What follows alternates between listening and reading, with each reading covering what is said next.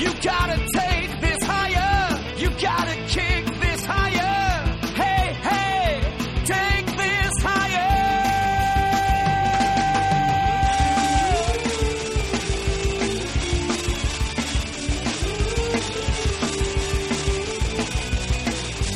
And on and on. I don't want to go it alone.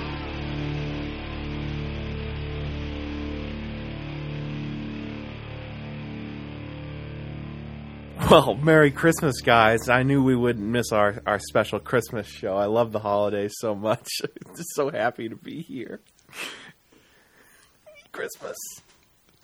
Christmas was a couple days ago, Sean. Sorry to break it to you. What are you talking about? We never made a Christmas podcast. Clearly, Christmas hasn't happened yet. Was that the only measure of whether Christmas comes or not for you? Did you not do anything for the holidays? I want to get some presents, but I got to give to get, like the Beatles said, and the podcast was going to be our present to the world. What Beatles song was that? Was that you get what you give? Was that a Beatles song?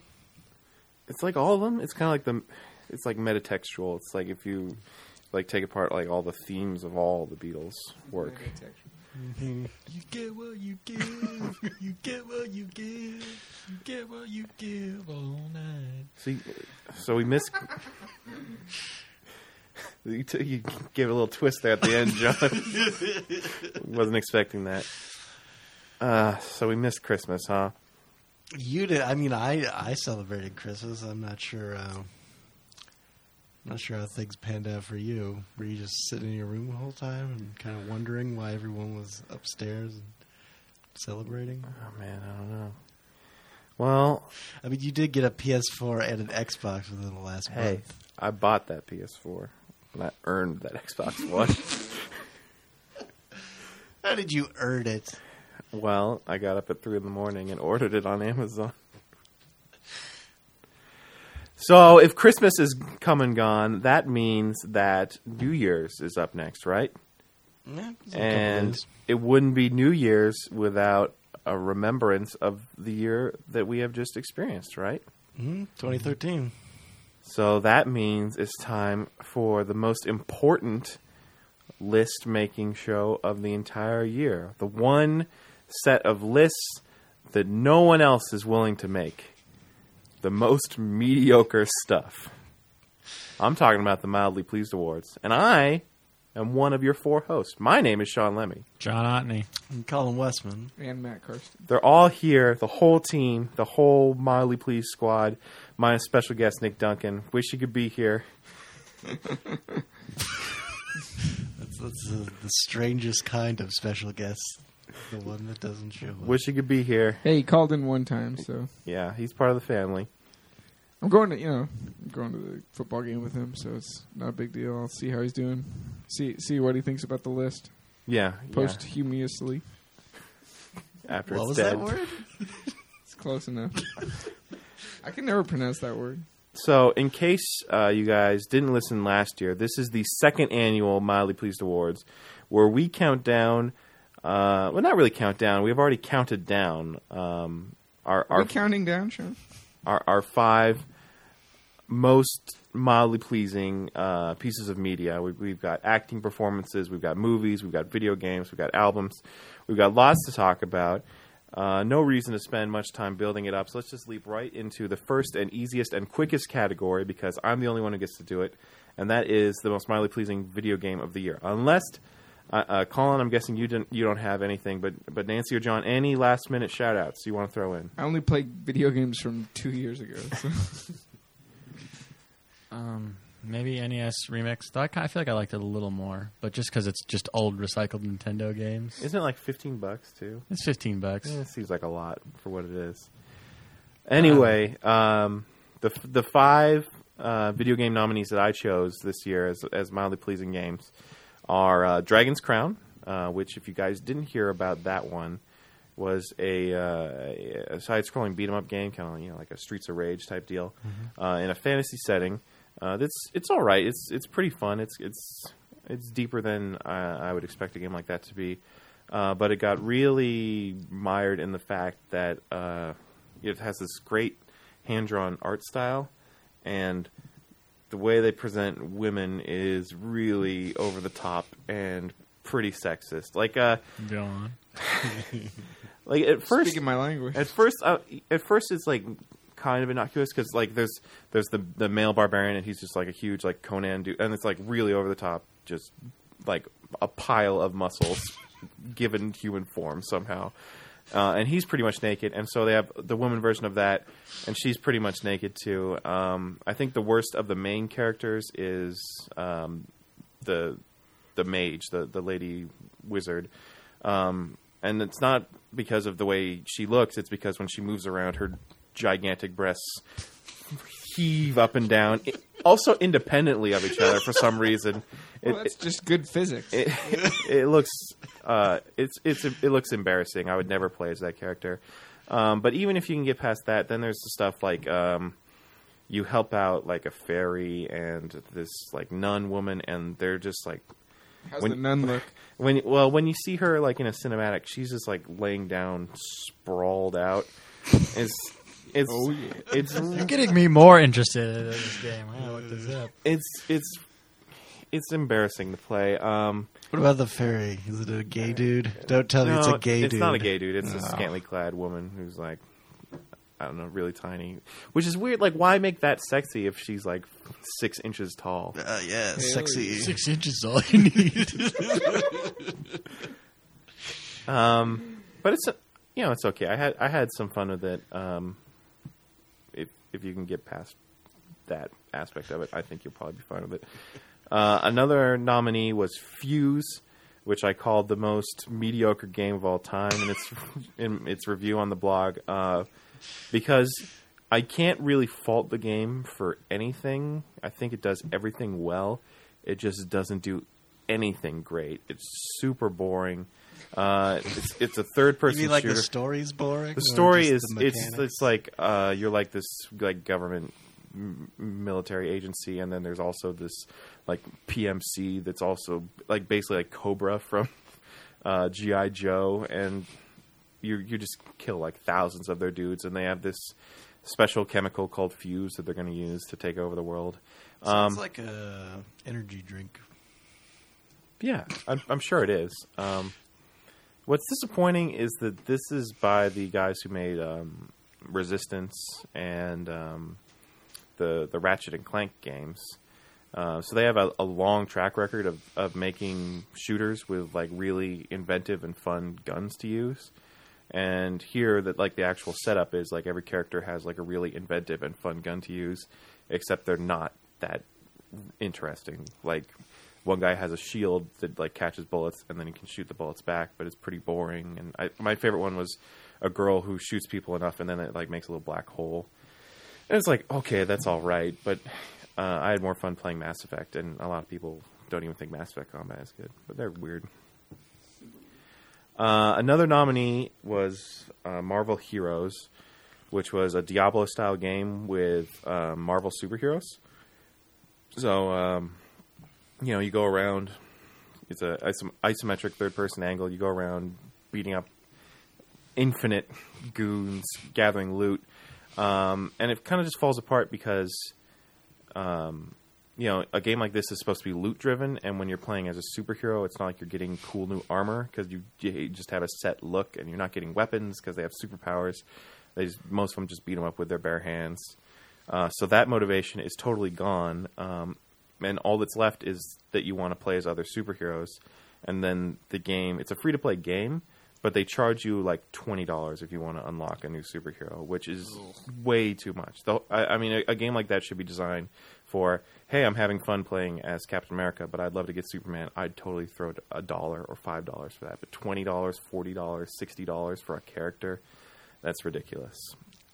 Monster Hunter 3 Ultimate was a Wii U game I tried. It was one of the first Wii U games I rented. I was really excited about it because it's a beloved series. I don't think it's a bad game. It's just a game that's really specific in the way that it controls and is designed. And if you're not willing to invest in that style of gameplay, it is impenetrable. It's just too much learning of how to fight and how these monsters behave, and it's really hard to get into. You got to like look up all sorts of guides on the internet on just how to play the game, and it was too much for me. But I know there's plenty of people who probably say it's the game of the year. And the winner for the most mildly pleasing video game of 2013 is Sim City, which came out. Everyone was so excited. It seems like 2 years ago. When did this game come out? That was, I think, March that it came out. This has been like the longest year in some ways. But then, Jesus Christ, the servers were down, and like in the end, we learned that the always on requirement didn't even really need to exist, and it's just really embarrassing that the game turned out to be so bad in just the way it was designed. Because of actually playing it, it's pretty fun. So SimCity, most mildly pleasing video game of the year for me and for all of us.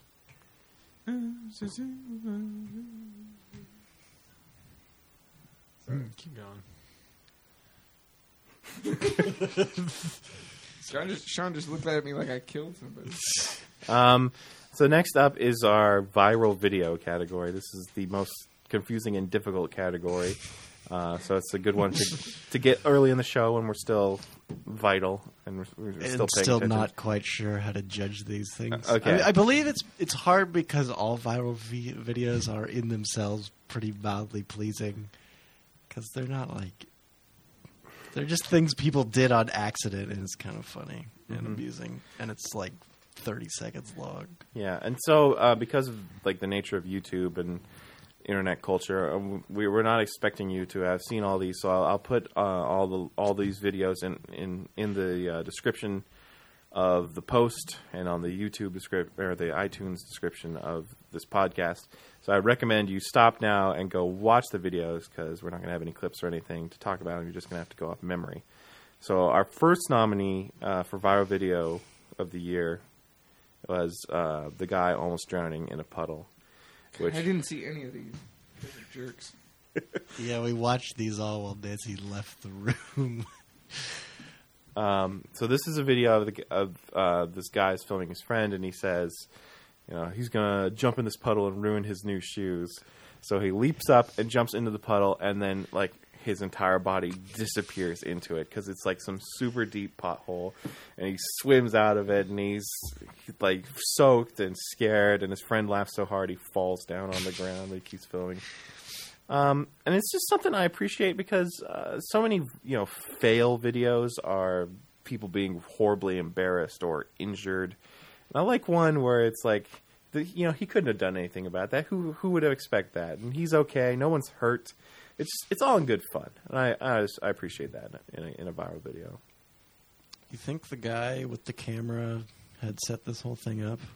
Or if this was just an accident? Because that guy's laughing like way harder than everyone else. Like it seems like this was possibly pre-planned, or at least he knew about this super deep pothole. I don't know if he dug it himself. If he is, he's some sort of maniacal bastard. But. Yeah. I can't really speak to that. I don't know. I hope it's not. I hope it all just happened and he just thinks it's really funny. Because I do. Yeah. Well, remember that one time that I was walking to Sean's house with my eyes closed and Colin led me right into a big hole of sticker bushes? I bet if that was filmed, that would... What would you feel about that, Sean? It sounds painful. See, what I was talking about earlier about him, like everyone, it was all good fun. It sounds kind of malicious what Colin did to that you. was more Colin being a jerk. I mean, you closed your eyes and you're like, lead me. I feel like you're leaving me way too open to fuck with you at that point. I don't know. That was poor judgment on your part. I thought I had a friend. You did.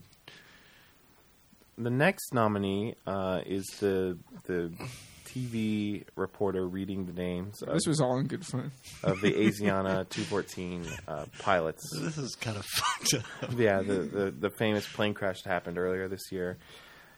And someone sent in the names of the pilots. Of course, they were just made up descriptions of the crash as it happened. So the first pilot is named Something Wong, and it ends with like bang ding ow. Who could forget Holy Fook? Holy Fook. She was very careful to pronounce that one correctly. Right. We And too then- low. Yeah, we too low. I'm amazed that they couldn't, like, because I saw it right away and noticed there's something wrong. I don't know why they didn't.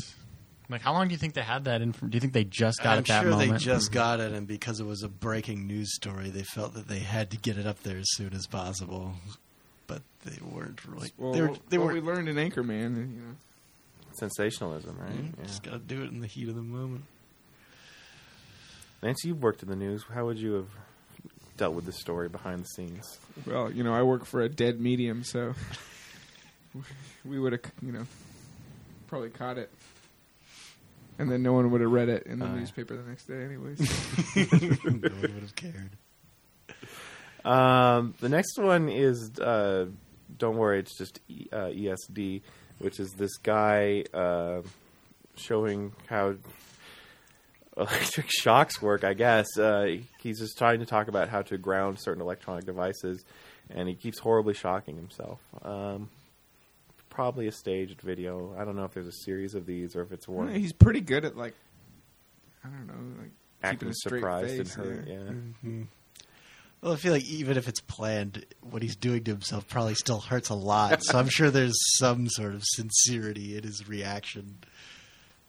Like he's actually getting hurt. So even if that's the case, I can get behind a guy hurting himself. Yeah, for comedy. Mm-hmm. Or maybe it's just an accident. I don't know. Either way, it's I'm less excited about this. yeah. I mean, it feels like genuine. I mean, even if it is staged, it's a good job of staging it because there's big spaces in between where he's not doing anything, hurting himself, and then it always seems like an accident. So I can appreciate that on both levels. Next is Ryan Gosling won't eat his cereal, which is it's just some guy holding a spoonful of cereal up to certain Ryan Gosling movie scenes, and Ryan Gosling, reacting to it. He's just perfectly chosen shots of him turning away or covering his mouth or looking disgusted. I think the best one is he times Ryan Gosling like sort of raising his hand as if it's him swatting the spoon away from his mouth. That's pretty fun to watch. That's what I admire about it, even if it is of such poor quality. You know, this guy, like, or whoever this person was, found these moments. You know, had to think about it for a minute and find the right moments where he's like, going, ew, or just wiping his hand. Or putting like a scarf over his mouth. Yeah, To so not there's a lot more work put in there that you don't see. Was this cereal? It looked like mac and cheese to me. It looked like Captain Crunch. Okay. Well, they're both yellow. Both of equal nutritional value. It's pretty good. Finally is the Star Spangled Banner fail video. It's how old did you say that? You think that's middle school? Yeah. That's a middle school band performing the Star Spangled Banner, and this one kid is on the cymbals, and he crashes them together kind of in the middle of the song, and the handle breaks off his cymbal, and he just drops them, and then takes a moment to like think what possible way out of Should this. I pick him up? Yeah. Should I leave him? What's the way out of the situation? And he decides on I'll just stand there and salute the American flag for the rest of the video. I didn't know the handle was broken. That makes a lot more sense. It's like, why is he? Is he just too nervous? And then at first I was like, it almost looks more like he's like looking out to the crowd, like he puts his hand above his eyes, like see if like look for help, like a way out. I didn't realize this is a salute because I don't know, kind of an awkward salute. I assume there's a flag over there or Yeah, something. he's saluting a flag. It's just funny because, like, you can tell he doesn't want to offend anyone. He wants to do the right thing. And the reaction, like the bass player, a couple people over, is just looking at him and cracking up. It's very like kid logic, whatever was going on in his Yeah. head. Like, if I just salute people, they'll be okay, right? Yeah, Just yeah. salute the American flag. Everybody likes it when that happens. I mean, he's right. I mean, no one's going to be offended by him, like, showing respect. Yeah. Like, but I'm like as a percussionist, that has been in middle school. I Middle feel school like I would have band. picked it up. I would have picked the cymbals up. Mm-hmm. But I don't know. Maybe you I just don't love America. Yeah, I huh? guess so. I Yeah. love the song more than America. You always hear like the thing they tell little kid musicians when they're playing if they mess up is the parent or whoever tells them, well, no one can even hear that you messed up.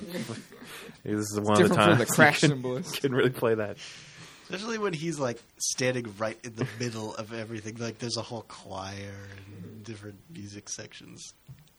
It's front and center. So, guys, what do you want to make our mildly pleased viral video of the year? So what does that mean? I think they're all mildly pleasing. Unless is there one you like genuinely feel really great about? Like this is better than mildly pleasing.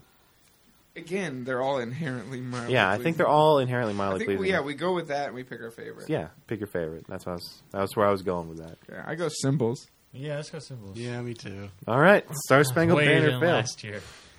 And of course, it's been a great year for YouTube. It kind of has all fallen apart in these last couple months, but there's a lot of great original content on YouTube. It's a very exciting place.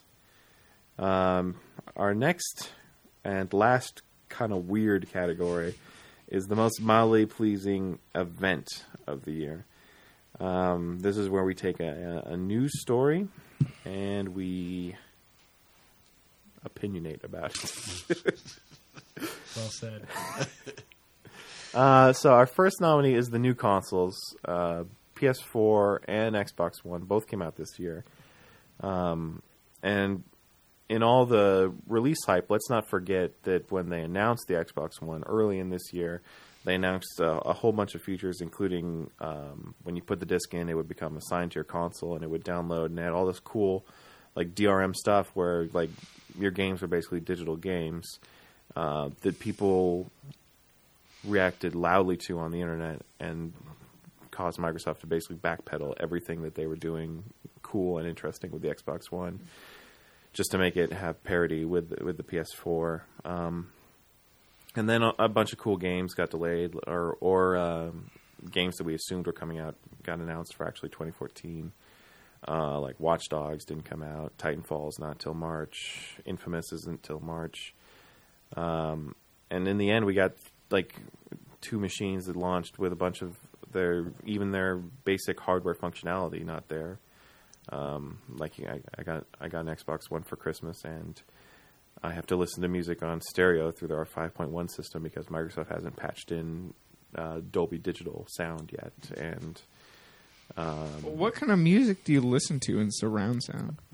music? Yeah. Did I say music? Yeah. Well, I meant TV and video Oh, games because that's what I do on the Xbox One. Although I was probably because I was thinking of the PS4, you can't actually play audio CDs on yet. They haven't patched that functionality in. Who the hell puts a CD in their PS4? I don't know. Maybe I guess you assume the home theater is your Yeah. best sound system. Yeah. And if you're really serious about music and you just want to sit there and listen to it, I feel like a party. yeah, be immersed. That's the thing.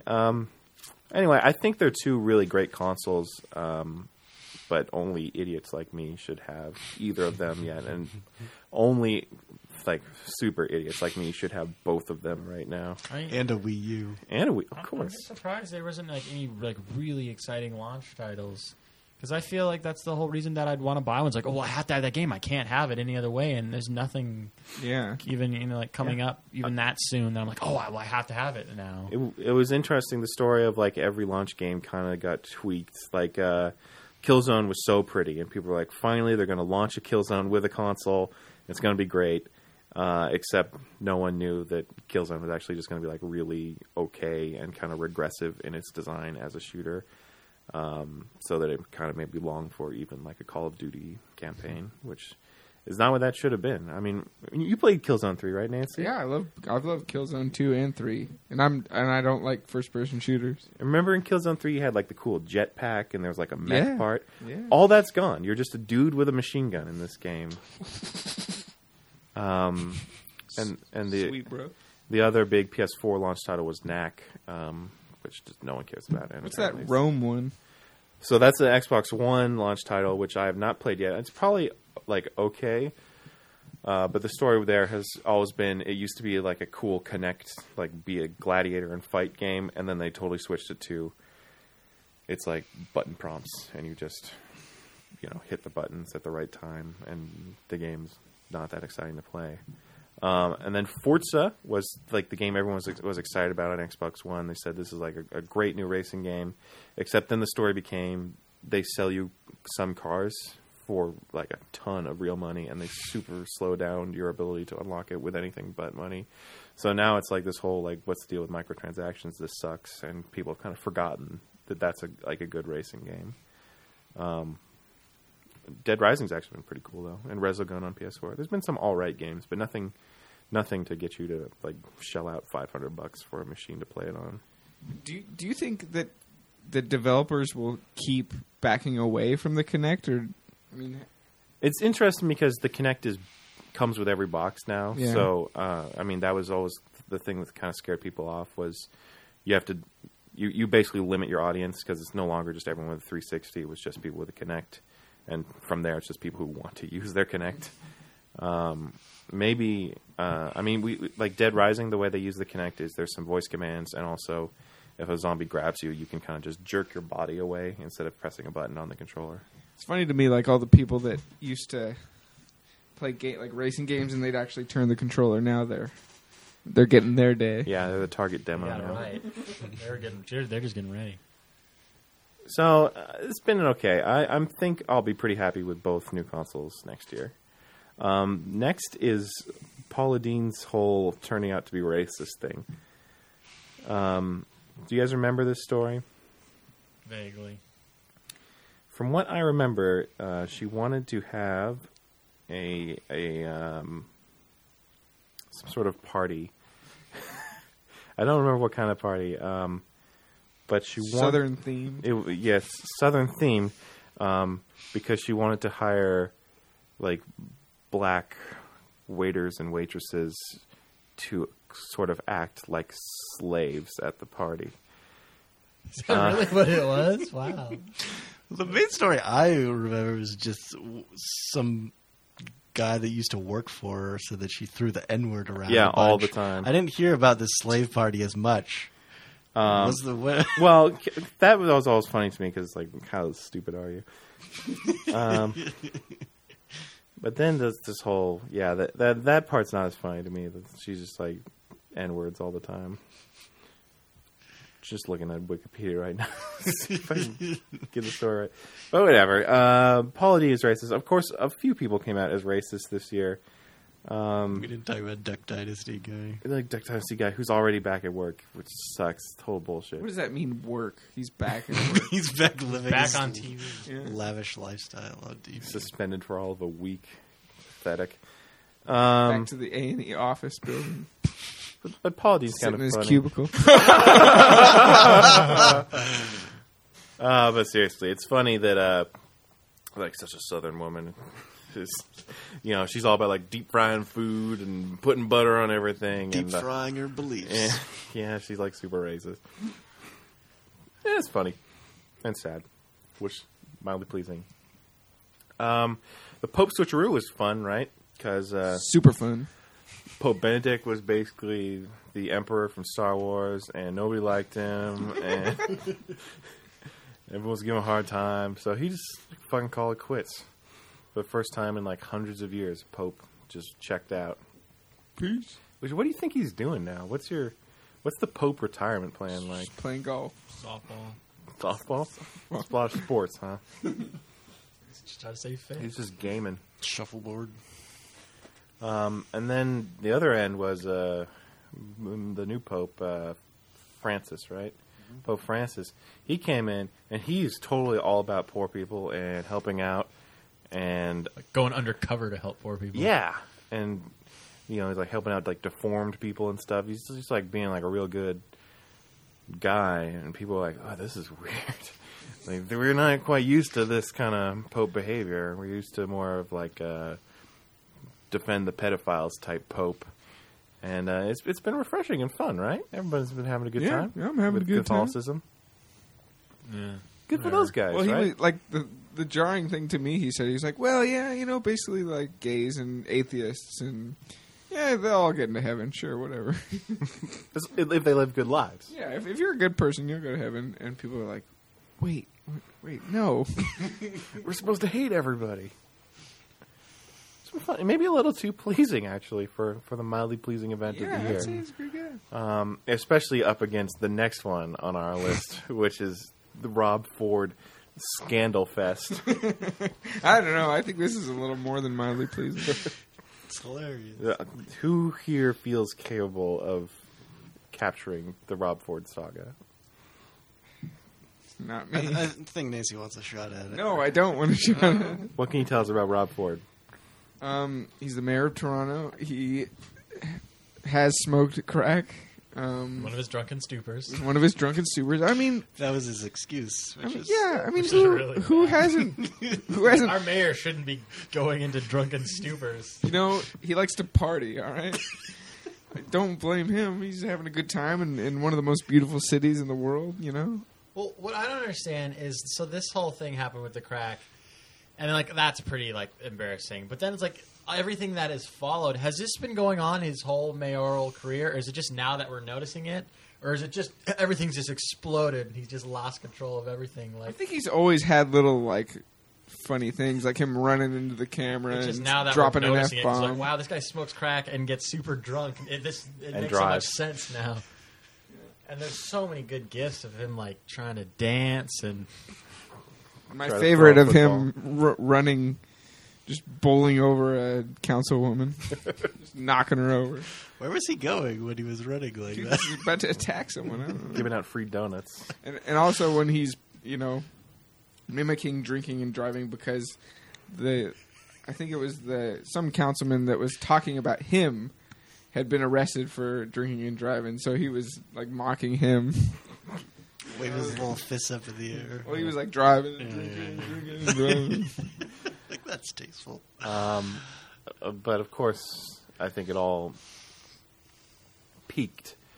At least I can't imagine it going any higher than when the sexual misconduct allegations started coming out, that he had had affairs and he had harassed women, and it came to the point where one woman accused him of, I think, offering to perform oral sex, not even actually having an affair with her. And he said to the press, "That's ridiculous. I have enough to eat at home." Swish. Which, can you imagine Obama saying that? Can you imagine? Well, he's a mayor. He's not the leader. Can you imagine of the, Rudy Giuliani saying that? I mean, it's Canada. I mean, That's no excuse. He's supposed to represent a people, and I mean, it makes Toronto look bad. Like, why would they ever elect that guy? it's not his fault they elected I him. know it's not his fault. I mean, well, that's why it's like mildly pleasing. Because on one hand, it's super funny, but on the other hand, I like to think that kind of person can get elected anywhere. He's deciding major policy. Well, like, did you see the Daily Show bit on him where people actually like his political decisions? Like they like how he acts as a mayor, just not as a human being. Kind of like the opposite of the Bush presidency. Yeah, sure.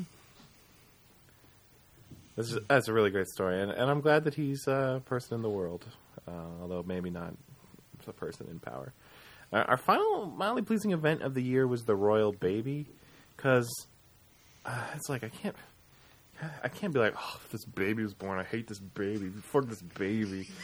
Like I would feel guilty about that, but then on the other hand, is like all people were talking about was this goddamn baby for fucking forever, like a month. What part of this is pleasing? This is like a baby. It's like cute. It's Who like, cares? all right, way to go, baby. Babies get born every Way to day. go, procreation. That's not good enough for me. All right, then, John. What is the most mildly pleasing event of the year? It's a tough one. New consoles. New consoles. It's cool that they're out there, but I don't want them yet. I could agree with that. Call.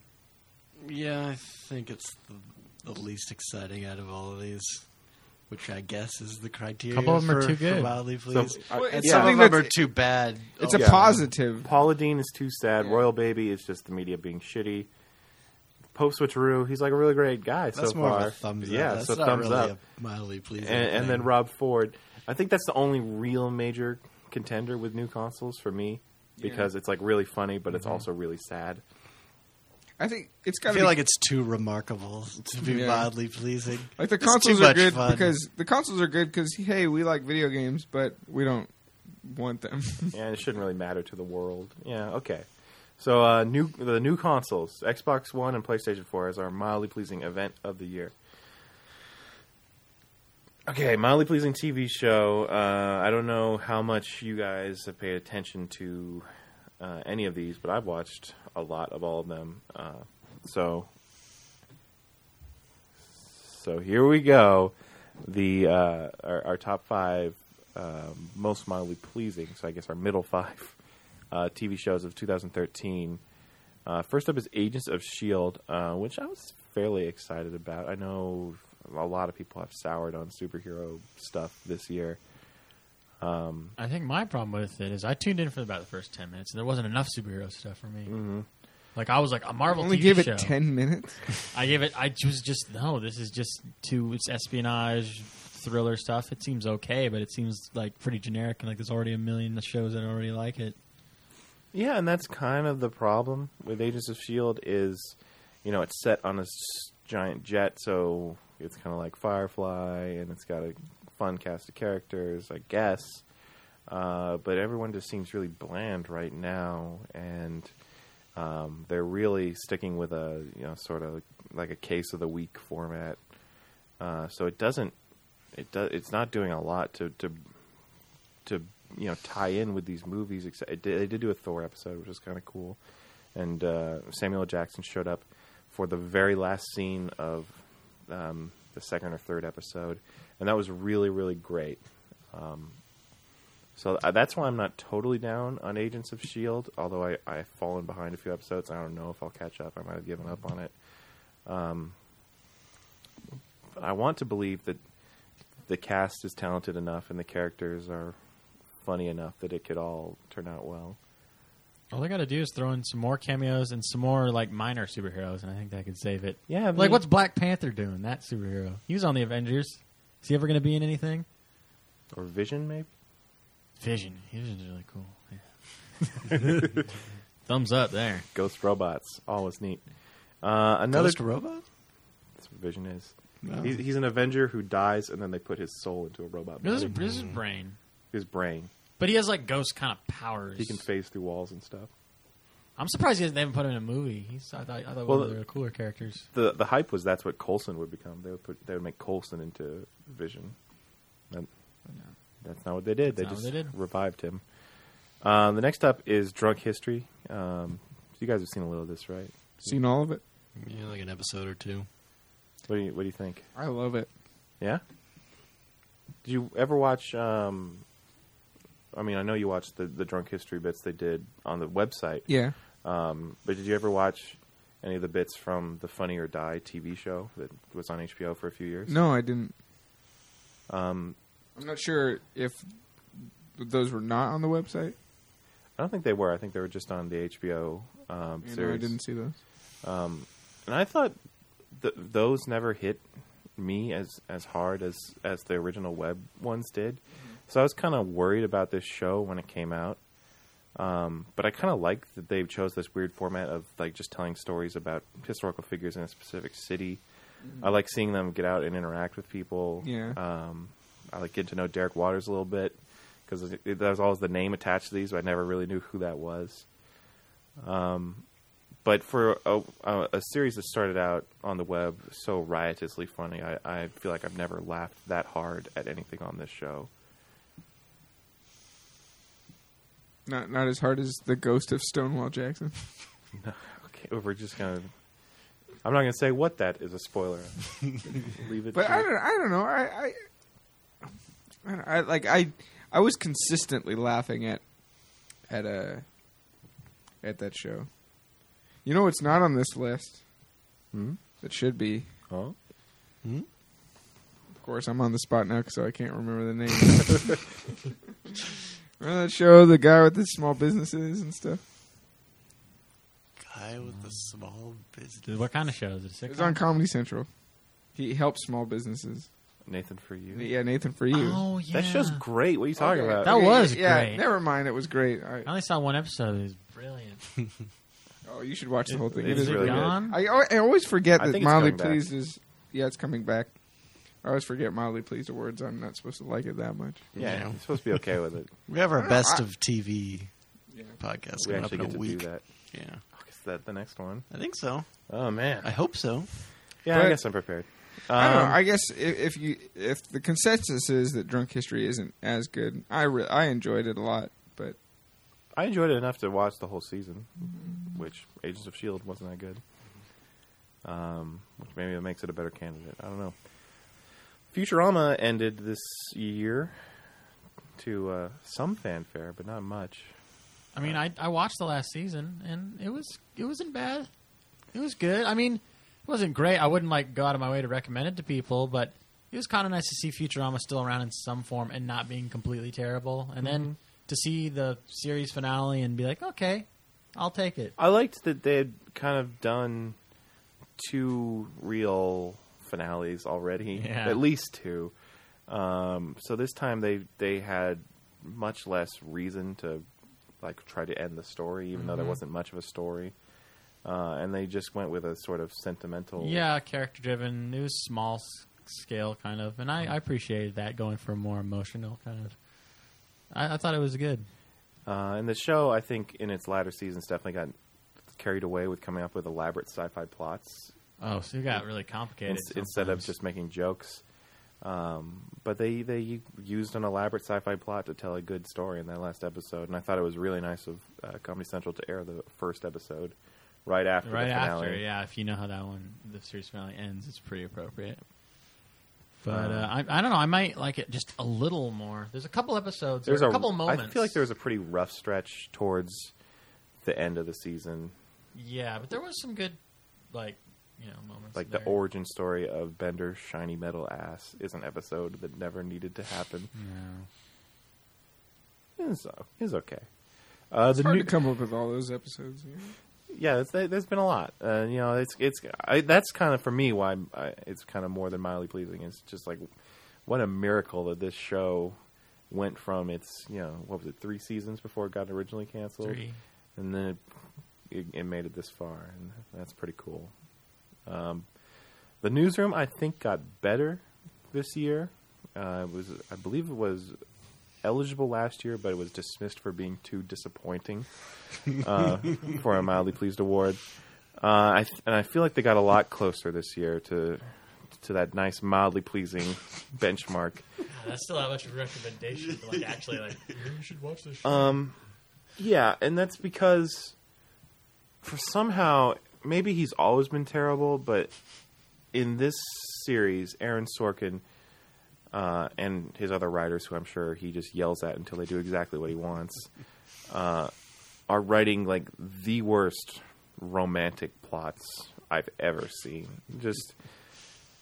It's just terrible will they, won't they, love triangle nonsense that I can't imagine anyone cares about.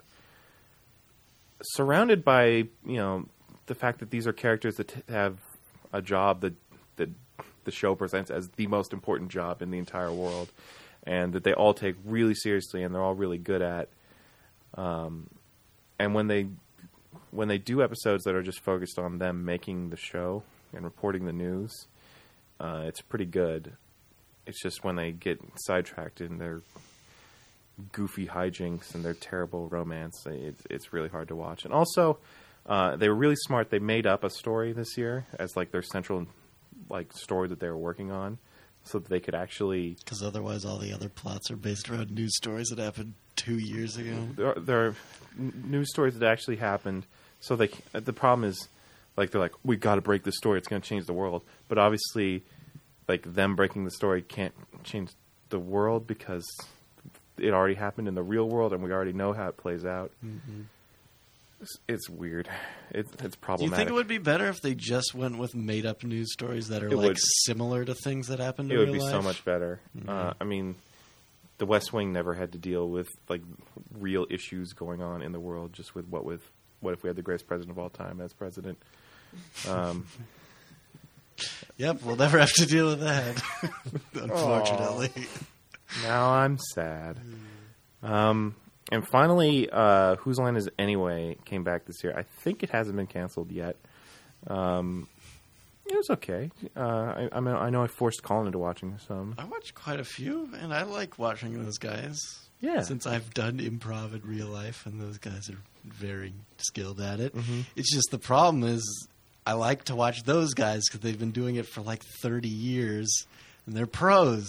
But they decided to add in this element of bringing on celebrity guests. I would use those terms celebrity very loosely, and have them act in the scenes while, one of the improvisers will just sit in the back and not do anything. I mean, it's already a 20-minute show that's not that long. And they usually give the celebrities 2 sketches or whatever they're called, segments, Games.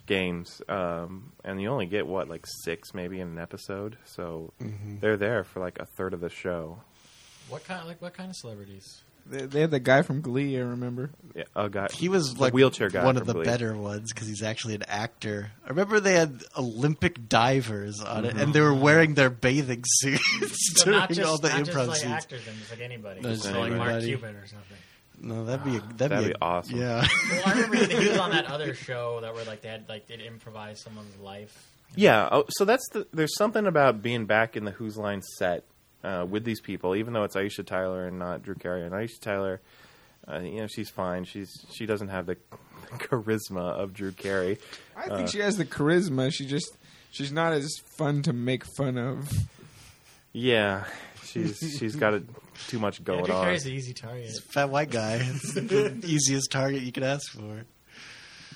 But there's something about it, because I've watched the Improvaganza or whatever it was called. I watched the Green Screen Challenge. I watched the show they had on the Game Show Network, and I liked all of them, but none of them feel as right as Whose Line does, even though it's different now. And Aisha's there, and they're all hella old now.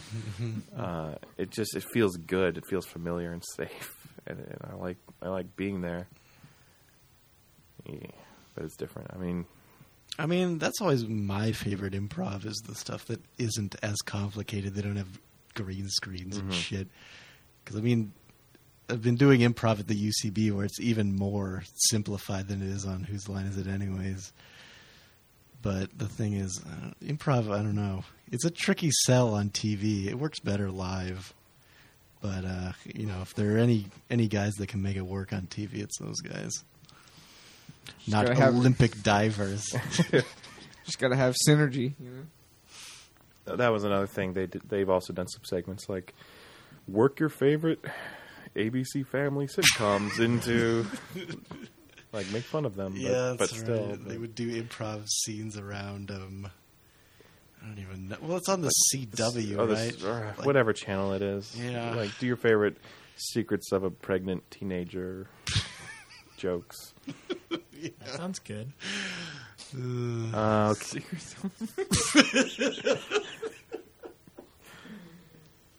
So we have to pick one. Do any of you guys have a strong opinion? I'm the only one who's seen all 5 shows. Well, Strong opinion is a bad word. What do you think? What's your pick? Agents of S.H.I.E.L.D. is the only one I gave up on. So do you guys think that's a little too disappointing? Yeah. Sounds like it. Yeah. It's got to be something that's good enough to capture your attention for like a long time. Okay, well I would But say not good enough to, I would say that S.H.I.E.L.D. and the Newsroom, they're just not there yet. They're still on the sad side of the pleasure Dome. dome. Yes. Like the sound of that. I was going to go with like a scale or a meter. The Dome. pleasure dome. Beyond Is that a Pleasure Rush Dome. reference? A Rush reference? I hope so. Pretty An sure that's- accidental Rush reference. Dun, dun, dun, the Pleasure Dome. To the Pleasure Dome. I'm pretty sure that's on I will go. on an And album. Okay. so I think I would go Futurama because I think I like Drunk History and Whose Line a little more. It's fine with me. Sure. And it's Futurama's last chance to win the Mildly Pleased Oh award. yeah, there you go. Nice send off. Okay. Now shit's going to start getting even more real. We're going to talk about the most mildly pleasing album of 2013. Bum, bum, bum. Ba, ba, ba. Ba, ba, ba. Especially because we're opening with such a controversial choice. I know. I'm a little scared to say it, guys. But our first nominee is Reflector by Arcade Fire. There's so much build up to this, and I feel like they went on all these shows for it, and I was excited. Do you remember at first they put out this interactive video where you like film your computer with your phone and you get to hear a clip of the song? I actually did it and I was like, I think my phone's broken, so I just turned it off. It was really weird. But yeah, a lot of hype. And then it comes out, and it's not bad, but there's something about it. I don't know. I mean, I like a lot of songs, but they always go on too long, and I'm yet to finish the entire album. Oh, man. It's too long. It doesn't need to be that long, and there's a lot of weird experimental stuff on it that it doesn't need either. Like, I feel like they're just like, well, we're Arcade Fire. We can do anything, and it's cool, and it'll be a masterpiece. And I feel like everyone's like, oh, it's a masterpiece. But I'm like, I don't know. I'm not buying into all that. I feel like you got to cut back a little. The thing they went for, it feels a bit forced to me. I don't go to the Arcade Fire wanting like dance-infused music. I want some sincerity. I feel a bit, I don't know, I feel a bit of a disconnect to what they tried to do here. Well, and this is also the one where they're talking more about, like, the realities of the industry and celebrity. And, I mean, when you go back to Funeral, it's just like, what's it like to grow up and be a person and be afraid to die? And that's really different from, like, dealing with people who are trying to take advantage of your fame. Sure, it's more relatable. It's more tangible. And then there's I the... feel like all their albums are much more about human emotions than, Yeah, this one seems sort of, cold. yeah. And it kind of was so excited because they got a Mr. LCD Sound System to produce it, right? Yeah, James Murphy, who I think he also produced a song or two on the new Yeah Yeah Yeahs album. So I don't know, Mr. Murphy. I kind of wish you'd go back to making music. I don't know if producing is God, I miss LCD Sound System. Seriously. But I've loved every Arcade Fire album, all three of them up until this point. Yeah, me too. And so I just beat my head against Reflector for months, hoping that suddenly it would all click and I would just love this album. Like, I feel like Pitchfork and AV Club and whatever other music review websites there are, probably Rolling Stone. I don't know. They liked it. They all were really I don't positive. know if AV Club liked it. It wasn't. I don't think all critics went for it, but the ones that did really went for it. And I couldn't get there, man. I feel like even the songs I liked would go on too long or just have a weird part or something. And maybe this isn't a band that should be doing a double album. It's just too much indulgence. Mm-hmm. Nancy, your thoughts? Next on our list is Atoms for Pieces Amok. Atoms for Peace being a sort of super group. They say it's a super group. Aside from Tom York and Flea, I don't think anyone else in it is that exciting. Nigel Godrich, he's in there I too. know him. Producer. And then two other guys who are like touring musicians for like Chili Peppers. So it's like, who gives a shit? And they just play like tape loops or something. But the exciting thing about, before this came out, I was like, wow, Flea and Tom York are going to do an album. What's that going to sound like? And then it comes out, and there's really not a whole lot of funky bass or anything on it. It just sounds like a bunch of beeps and boops. It just sounds like the sequel to Tom York's last solo album.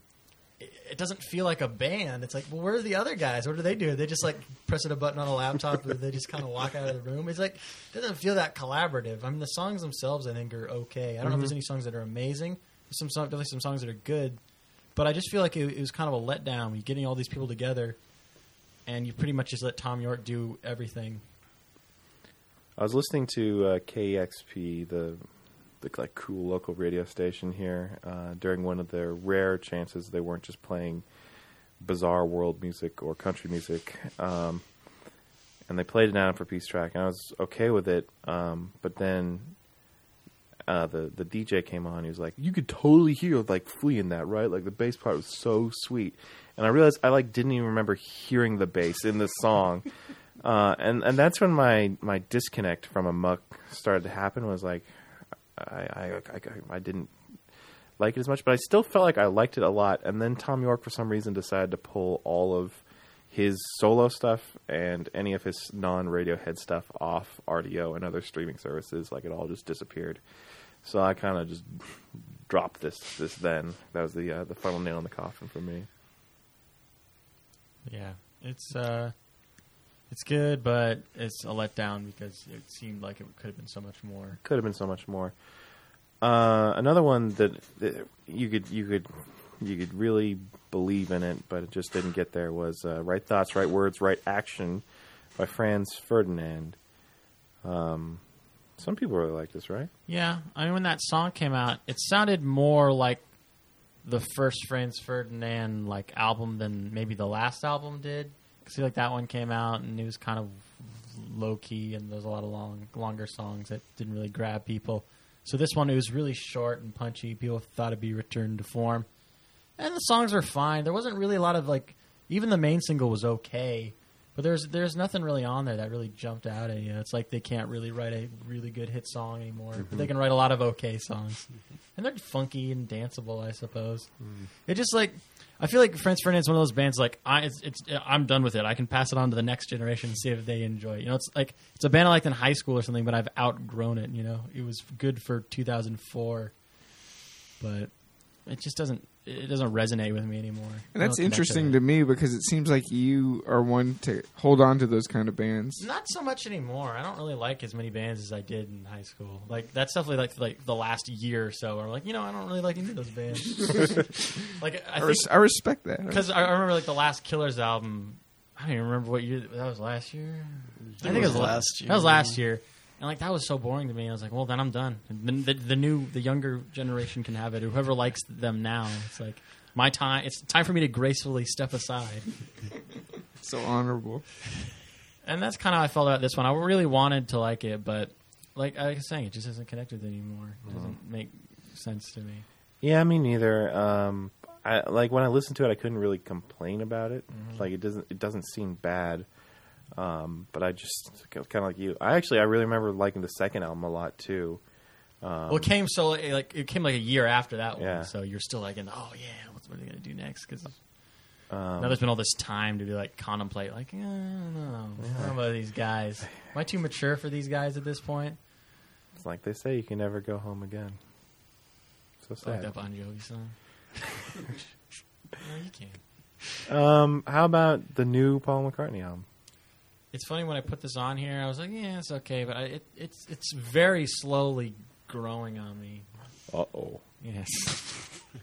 Maybe it'll take like another year or something. I don't know. It's not that bad. It's just, or that great even. I don't know. But it's not necessary. You know, he's done so much. I mean, he's not going to stop. But it's just like, it's another thing I have to listen to.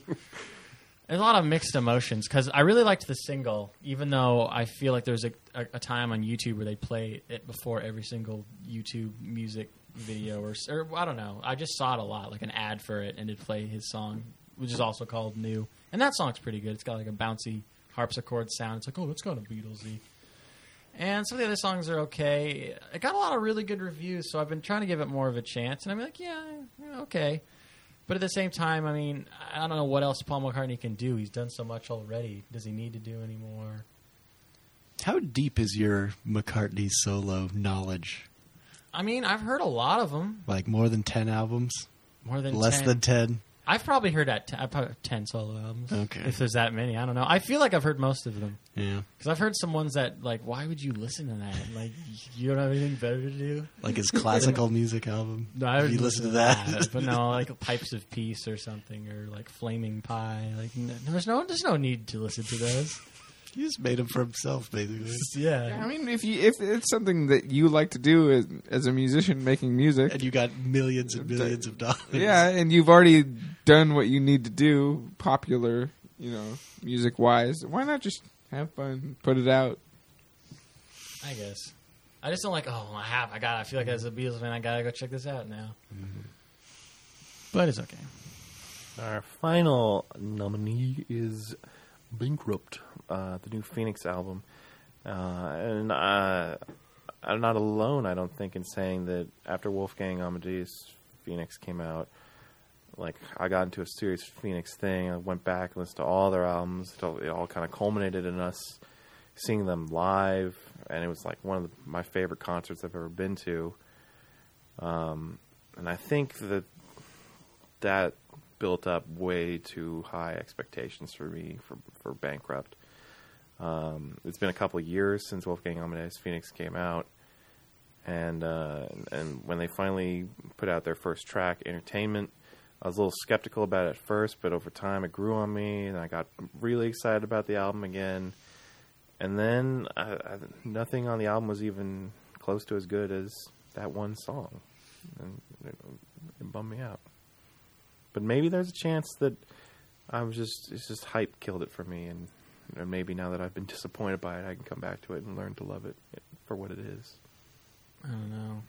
I'm afraid this is one of those bands that's going to get slightly bigger and bigger, because like they were playing, didn't they play Key Arena or Deck the Hall? But I guess it's not like they were the headliners of that. But I feel like they're getting slightly more popular, yet my interest is waning. It's like the Killers effect, where it's like they're getting bigger and bigger.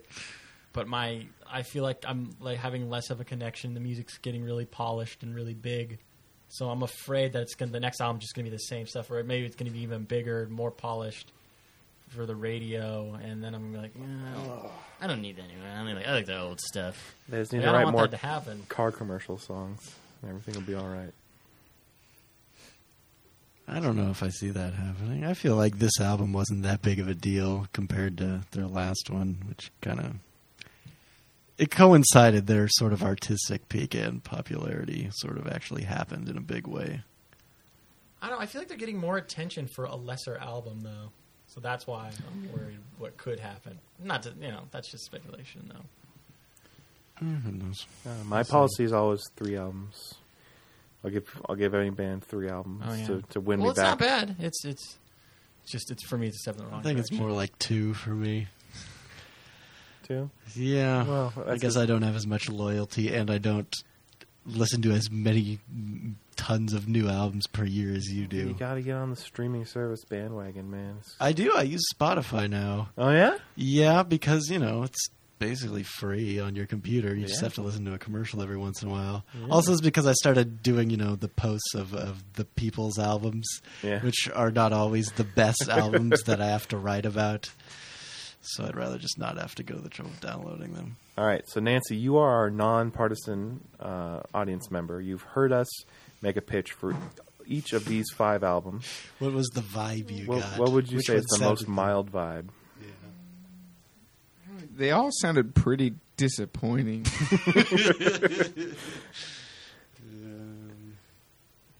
Yeah. So for positive, I'd probably go Arcade Fire, maybe. I think that's a good choice. I think it's because it's slightly controversial, too. Yeah, it's controversial. Just ignore guns.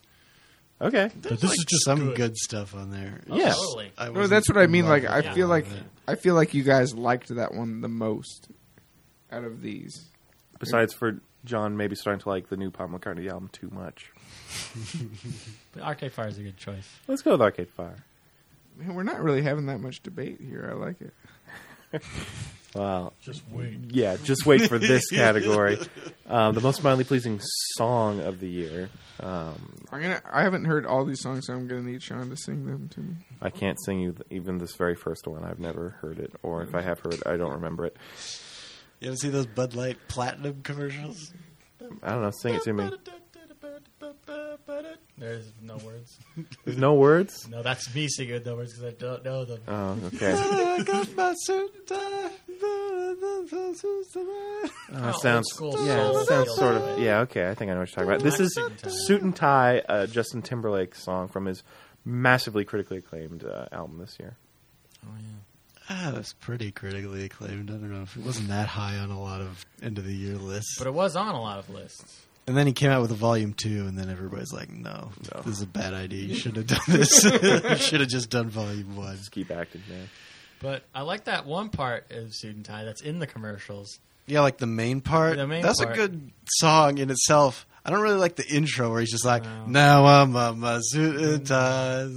That And part's the kind song's of like dumb. 7 minutes long or something. Yeah, there's Way also a too part long. where Jay-Z comes in for no reason. That part of the song's Just goes in to totally pick up his paycheck. not necessary at Recording all. of the song. Yeah, I think that's why I'd say this is a very mildly pleasing song, because like the main chunk of the song's good, but there are some other parts that are not at all needed.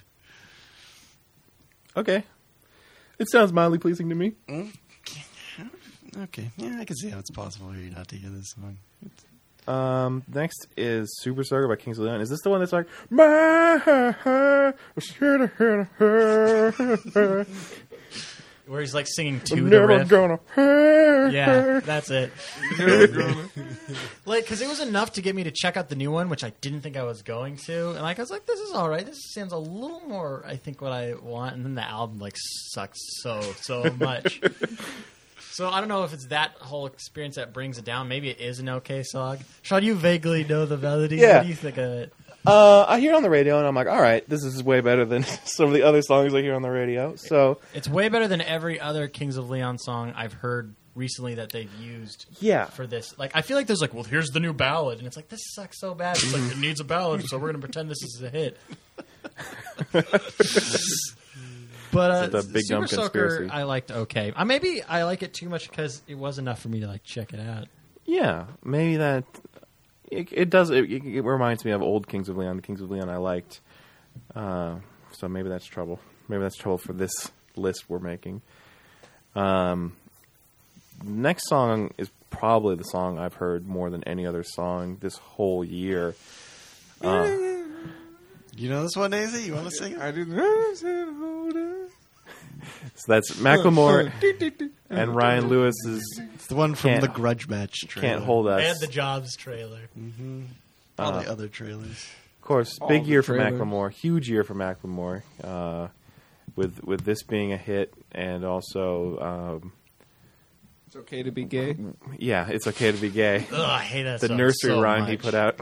You hate gay people, John? Don't hate gay people. I hate that song. But I remember reading some Twitter thing about some gay rapper in New York came out and was like, "Fuck Macklemore," because he's basically profiting off gay rights. Yeah. I don't know. I don't think it's that offensive because,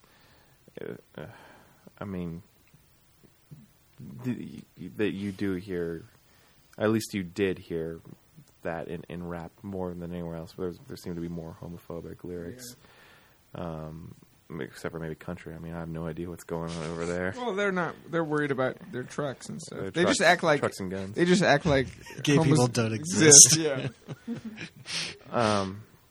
But I think, Can't Hold Us. Out of the three singles that were kind of huge this year, this is the one I feel like is the most acceptable. It's just kind of a catchy dance Yeah. song. Thrift Shop was the one that put him on the map, and that song is just really obnoxious. I like that. The loop. I don't like anything else about it. The music. Wait, the back well, the instrument, okay. which I first heard. What was it?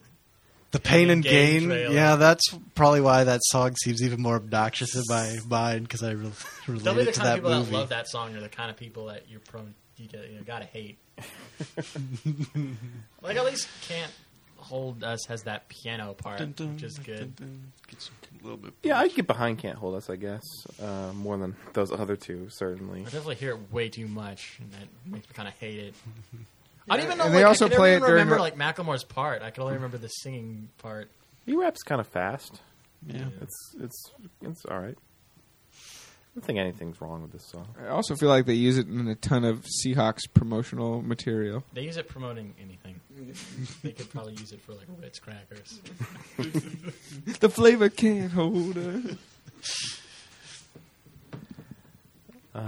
This next one is one I hear on the radio all the time, and that's why it really bothers me.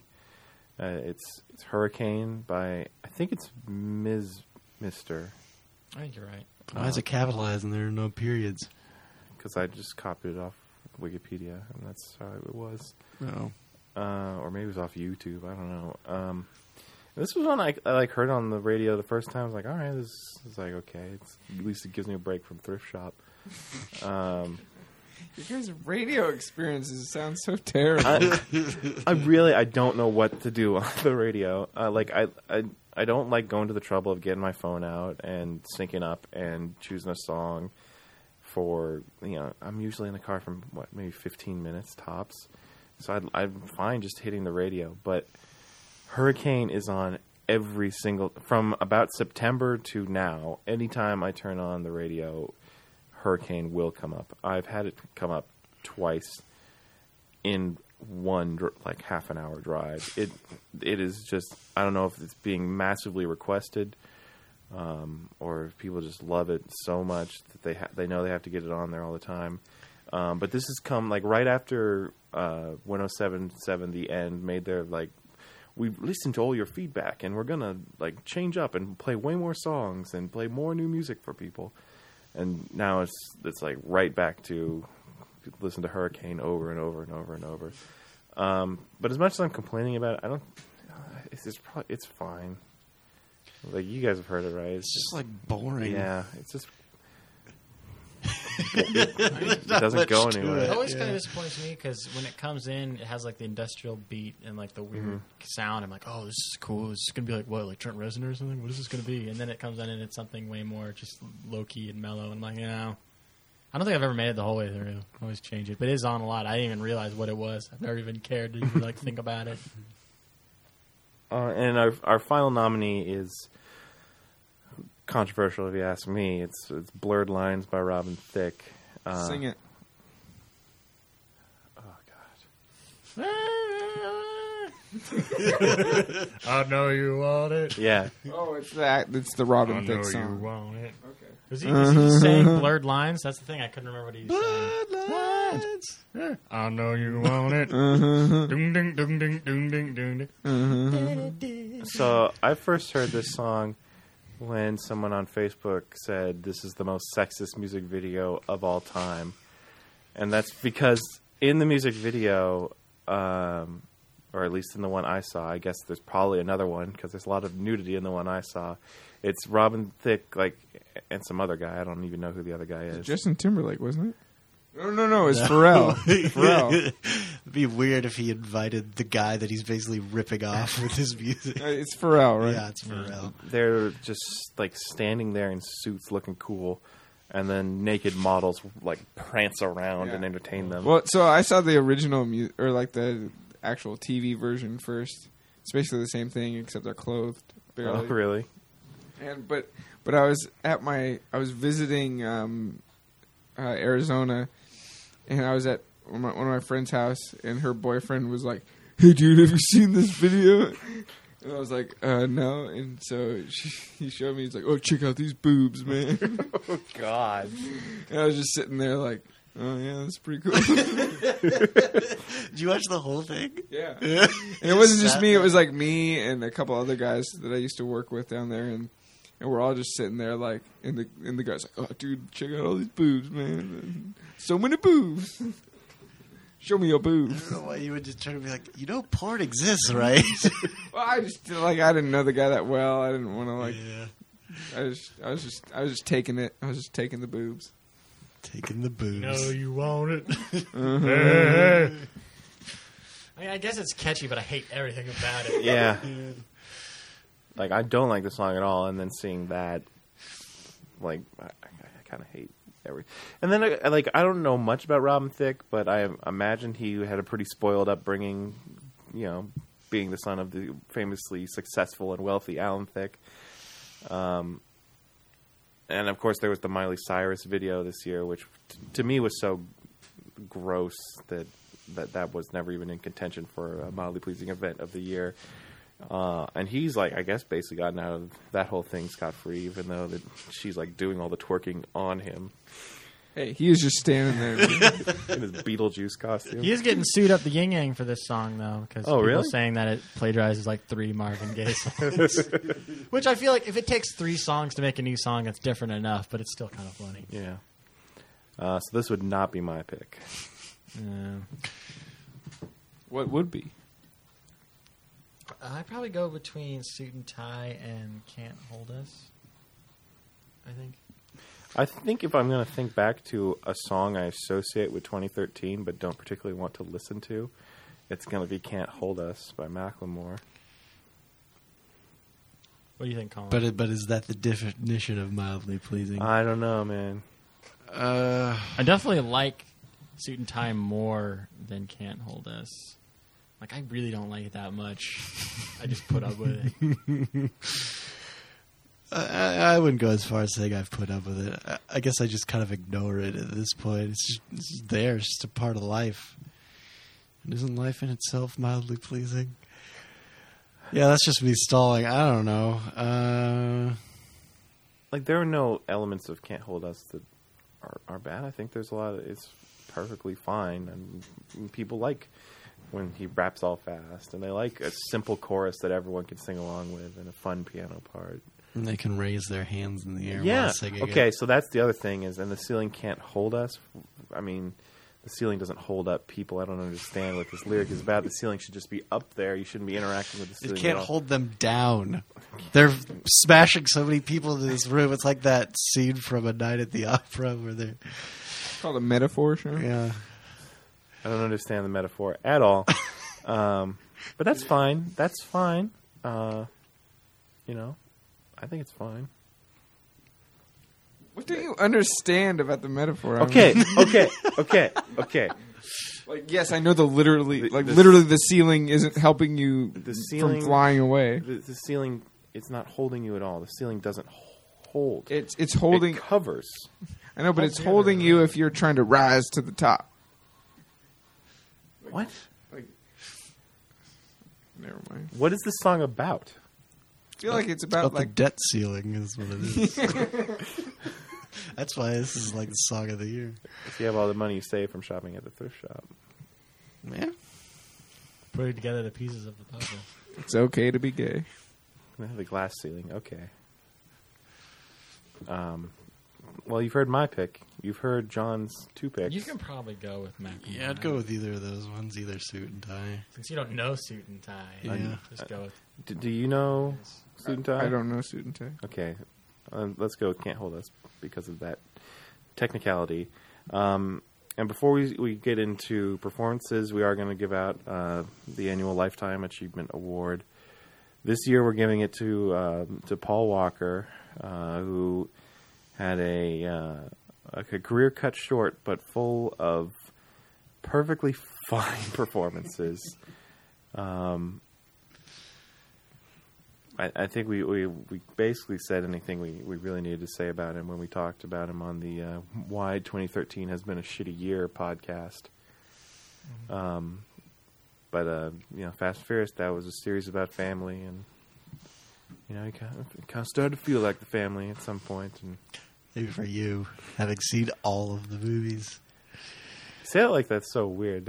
Most of America has seen most of the Have Fast they? and Furious movies. I don't know. I gotta believe that maybe a lot of people checked out around the 3rd and 4th one, and they got back into These it. people are so unlucky. Fast and Furious is great now, and you know, a few other great performances. A failed attempt to break out into bigger starring roles outside of the Fast and Furious franchise. It just didn't work out. Have you seen any of those? No. Not a single one that isn't a Fast and Furious movie? What about Timeline? Or 8 Below? What is that? Is that like Dogs? It's Yeah, it's like Snow Dogs if it was a drama. Yeah, he just could never quite hold a movie as the star of it. okay supporting roles, though. Yeah. Pleasantville, some other stuff. Yeah. For a man tailor-made to star in one series of films, did a damn fine job, if you ask me. Rest in peace. So now we're going to talk about movies, and we're going to start by talking about our mildly pleasing actresses of the year.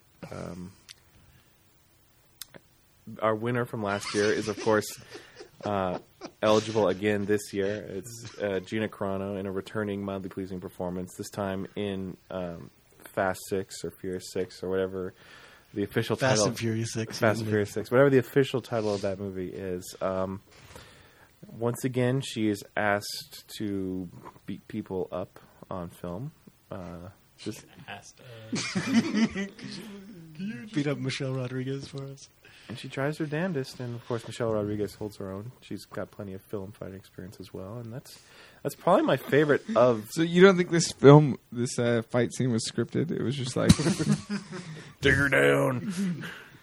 use your film fighting experience to fight each other. But I'd say at that part of the movie that fight is the best fight. I don't know about the end fight because there's so much going on and so much of it's hilarious. I don't remember any of her other fighting.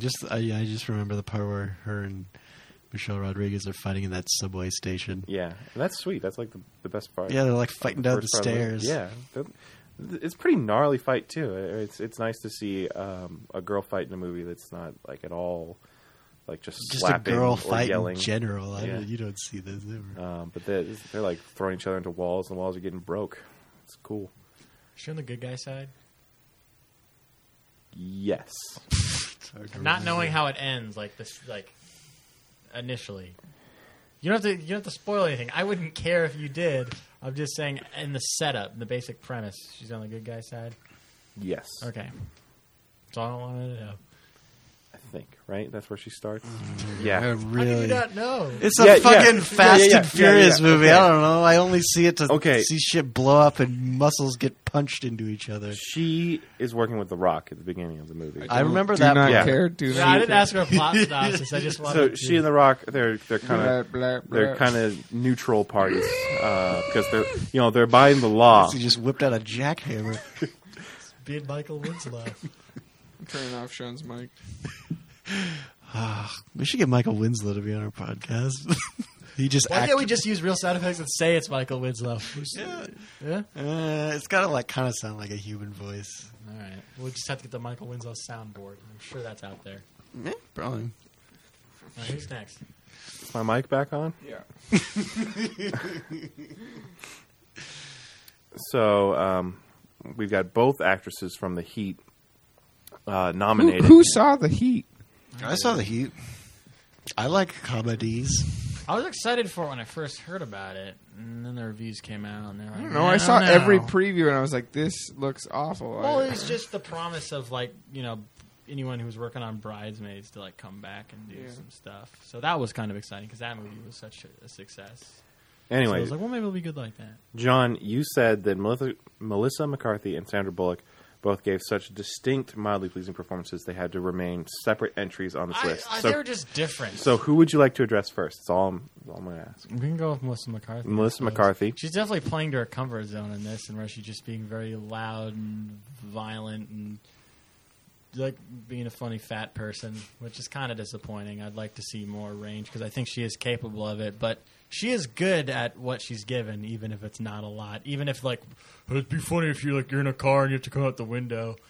And, like, that is kind of like a lowbrow slapstick, but she still does it well. Like because she's fat, she like gets stuck in the window. Oh, I mean, yeah. there's definitely jokes like that. But I feel like Winnie the Pooh already did that. you say Melissa McCarthy, she's like Winnie the Pooh.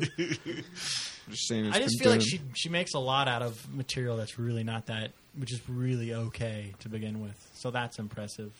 And I guess you could say the same thing for Sandra Bullock.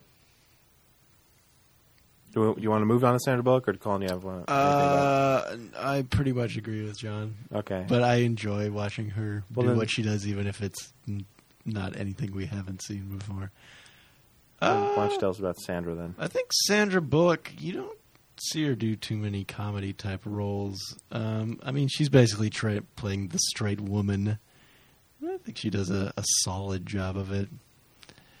She still gets laughs. So, Yeah, it's she gets a impressive to be couple like laughs. in like a movie that's just okay, and to be like the more serious character, and to still get laughs just because you're just skilled at what you do. So, Yeah, I mean, she gives definitely the more surprising performance since she doesn't do movies like this. Can I ask a question? Yeah. In the trailer, they present Sandra Bullock as being like a badass. Is she a cop or an FBI agent?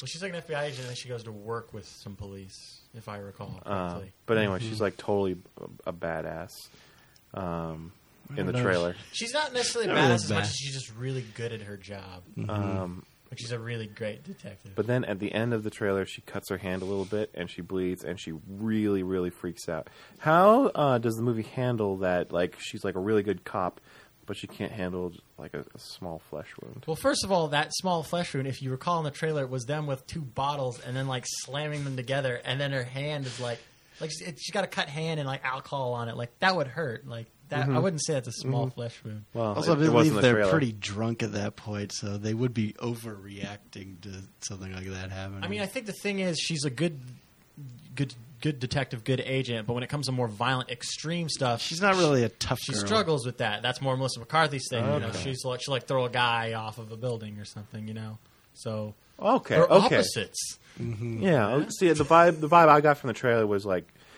she's like really good, but she like doesn't know the streets. And Melissa McCarthy's like really That's bad, exactly but she it. knows the streets. But I get it now. I think I understand that moment a little more. Been meaning to check out The Heat. It's just not going to happen though. It's Sorry. a good HBO movie if you're not doing anything. Yeah, maybe Get a couple laughs out of it. maybe it'll come on during a baseball game and I can switch during the commercials. Yeah, that's really the right situation to be watching part of The Heat. So I saw John Carter. How about Rooney Mara in Ain't Them Bodies Saints? The little indie movie that we saw The only people. as my lone SIF experience this year. I put it on the list because the movie has two pretty good performances from the two lead actors, Casey Affleck and Ben Foster. But it's another goddamn love triangle movie though, where she's like the like one light in both of these people's lives, and they just want to be with her and make her happy.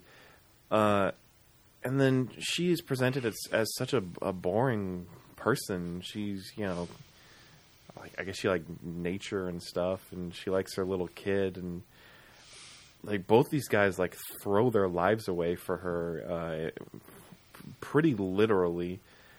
And I don't know if it was her performance or the material she was given, but I was just like, I did not understand why. Like she is just the greatest one, and those two guys aren't even the only ones in the movie. There are other characters. So like, you got to protect that woman. She's so great.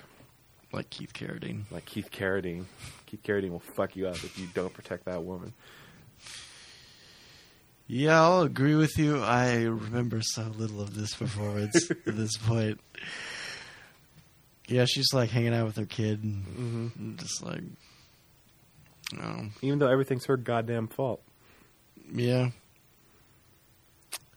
It's a good point. Let's move on. No one saw Ain't Them Body Saints. No. Our final nominee, another movie that not so many people saw, is All the Women in Spring Breakers. I just went, the four main cast members. You got Selena Gomez, Vanessa Hudgens, and two other people that I can't remember. And what I found interesting about this movie is you wouldn't normally expect to see those kind of people in a Harmony Korine movie. I mean, it's weird that a Harmony Korine movie is even like slightly more mainstream like this and has James Franco, because he's done such bizarre indie weird stuff.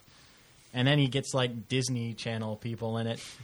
And they're good, but they all kind of blur together. They're all kind of the same character. Like I really admire that they're doing something so bold. You know, they're like getting naked and they're doing drugs, and you know this could really hurt their images. You know, in real life. But they're doing this kind of performance. But it's only an okay performance. I mean, the more impressive thing about this movie is probably James Franco being really, really weird, like hick rapper named Alien. Like that's a bizarre performance that is reason enough to check out this movie. And it's an all right movie. very dark. And I liked it okay, but the cast members, yeah, like I said, I was impressed that these people were in this, and they're giving it their all, I suppose, but there just wasn't that much to work with, maybe. Mm-hmm. I don't know. So that's my 2 cents. Didn't see it. Oh, not even Colin saw it? No. I just assume at least Colin saw it. I was like, it's one I've always like meant to get around to over the If course it's of one the you're year. interested in seeing, I think you would. There's definitely you should check it out because it is unusual. Okay. Well, John, it sounds like you're our expert on actresses this year. Which way do you think we should go? Or we could also throw it at Nancy because he's, again, in the case where he hasn't seen any of these. He could just go off what we said. What? Which one do you think you got that was the most mildly pleasing? I mean, it sounds like you guys like The Heat. Like, it's your favorite movie of all time. I didn't really like. No, I liked the what performances. gave I you didn't. that? I didn't like anything else about it really. We told Sean the right situation to watch is on HBO when you're switching between the football game. But I would definitely be leaning towards The Heat. Yeah. The question is, what- which performance would you lean towards? I guess I would go with Melissa McCarthy. Yeah. Just because she's kind of just doing her regular shtick that she usually does. Her comfort zone, And actually, totally. Sandra Bullock, I would say, is maybe a little bit better than mildly pleasing in this. I think I could Because to do that kind of straight man role and actually give it some personality and make it kind of funny at the same time, I think she did a pretty good job of that. I agree. All right. Let's go with that. Congratulations, Mel Mack. You are the winner of our mildly pleasing actress of the year. Now, Mr. Sean Lemme, king of the nicknames, coming in clutch. now for the mildly pleasing actor of the year, and it's heated this year, guys. Our first nominee, Henry Cavill. God, he's just so muscular. I think And he hairy. I think he thought his muscles would do the acting for Oh him. God, he's got some chest hair coming out of the top of Superman. outfit. That was my favorite part about Superman was he was super hairy. Super hairy. I was like, That was such an interesting twist on the so character. big. His Well, it muscles, just man. gives hope to the hairy guys out there. Good for them. This is not how you describe an acting performance. You're just describing his physical appearance. Oh god, he's so buff. And like no, this performance is terrible. I thought this was not good. Like When did you see it? You finally I saw it like a couple weeks ago. Aside from the fact that he is attractive, he has nothing going for him. He has no charisma. He's the most boring person I've ever seen. And I really do think he's the worst Superman yet. Yeah, but remember when he takes his shirt off and he's I don't care about when he takes his shirt off, Sean. I mean, there's so many buff actors out there. No, I thought it was pretty disappointing. I mean, yeah, if you want to make me yell at Man of Steel again, Superman has got to exude hope and charisma and just be this, like, the number one person in the world you want to be around. And Henry Cavill has none of that. I wouldn't really go as far as to say his performance is bad. I think it's I more. suppose it doesn't hurt. It's more the fault of the way the movie is written and shot. I guess. I mean, they don't really give him a lot to say, so I suppose I could agree with that. But you can tell the studio did not have a lot of faith in him because now they're just loading the sequel with other superheroes to take all the attention away from him. Sorry, Henry. That's what you get for being British and trying to fight for truth, justice, and the American way. We talked about one kind of weird and revealing performance by an actor this year. How about Joseph Gordon-Levitt in Don John? So this is his directorial debut. He's basically playing the situation. And it's pretty funny. I mean, I suppose. I mean, it's a pretty one-dimensional character. I mean, so there's only so much you can do with it. Like, I mean, this is maybe going into more territory of the movie itself. But my complaint with it is I feel like there wasn't enough problems in Don John's life. Like, I feel like his life was pretty good. So I feel like he didn't have enough. I mean, he definitely had flaws, but I feel like he didn't have enough conflict going against him. I mean, maybe that's not an acting thing. Maybe we're talking more about the movie. But the acting performance, I mean, it's good. It's funny. Like I was saying, though, I think it may be a little one-dimensional. Then again, like how like you're Yeah, playing an idiot. So like like, how most much of the more characters can you of this do? movie are pretty one-dimensional, but not like quite to a condescending degree. I guess with this performance, I kept wondering if maybe he was poorly cast, since he is kind of a puny guy to be playing a macho dude. But at the same time, I feel like if you did get someone like Channing Tatum or I don't know, You know, but I like or seeing Mark Wahlberg not or as something. big a star, but Bobby Carnival. Yeah, I actually thought of him would have been a good choice for this role, except I don't know, maybe I don't know he's a how little he's old. I feel like he's at least in not his as big of a 40s. star. Yeah. But at the same time, I guess Joseph Gordon-Levitt, he's got a very likable quality to it that maybe helped this character from being just a complete dumb douchebag that would not be fun to watch. Yeah, I mean, at you all. don't hate him, you like him. Yeah, and I think that's mainly on Gordon-Levitt's kind of charm as a star. So I don't know. Yeah, so I think that's a good point that maybe he's just miscast. Like he does the most he can with it, but he's just not. It's never going to be enough for the character. Perhaps It's not bulky enough. Yeah, it's not Henry Cavill. So's got chest hair. He grows a beard at one part. It's pretty cool. Okay, so let's move on to a movie I didn't see. The Hunger Games. Catching Fire. This is Josh Hutcherson, and on one level, it's really an interesting character because it's such a flip on gender roles. We have Katniss, who is like our leading character, and she's tough, she's quiet, she can take care of herself, she likes to be alone. And then you have the love interest, who's like pretty and he's nice, So beautiful. but he basically has nothing to say or contribute to anything. He's basically a damsel in distress for the back half, if not the entirety of this movie, and going forward, basically the next two sequel movies, he's just going to be reach out to Colin to tell him he's just going to be a damsel in Tell me, distress. Sean. Colin, it's going to be rough on poor Josh Hutcherson. He doesn't have a lot of good times ahead of him, which is why I wanted to get him this award now before it's too late and people forget he exists. He'll do other movies, John. He's not just going to do Hunger Games. He probably has another one of those Journey to the Center of Something movies coming out. I think there is Journey another to one the of those center coming. of the sun. They'll probably go to the bottom of the sea, maybe in the next one. That sounds Center of the cool. sun. It But has to be a Jules Verne. Or go inside like a human, like Fantastic Voyage. yeah, They should Be do good for that that. again. he could You be can go inside a inside Henry person. Cavill since you guys are so fascinated by his body. Don't tease us, John. But yeah, in a movie like Catching Fire with such a fun ensemble cast, it's hard to even remember that this guy is basically like your second lead, and it has nothing really interesting going for him. Too bad, poor guy. How about Matt Damon and Elysium, though? Right, Nancy? Colin? So I was not planning on seeing this movie, but I happened to be staying with Nancy in San Diego during a week when it was like 90 degrees every day, but it felt like A million. 100 million degrees. And Nancy didn't have air conditioning in his apartment. It was so hot. So we're like, oh, let's just go to the theater. I don't care. Just anything. We'll see anything.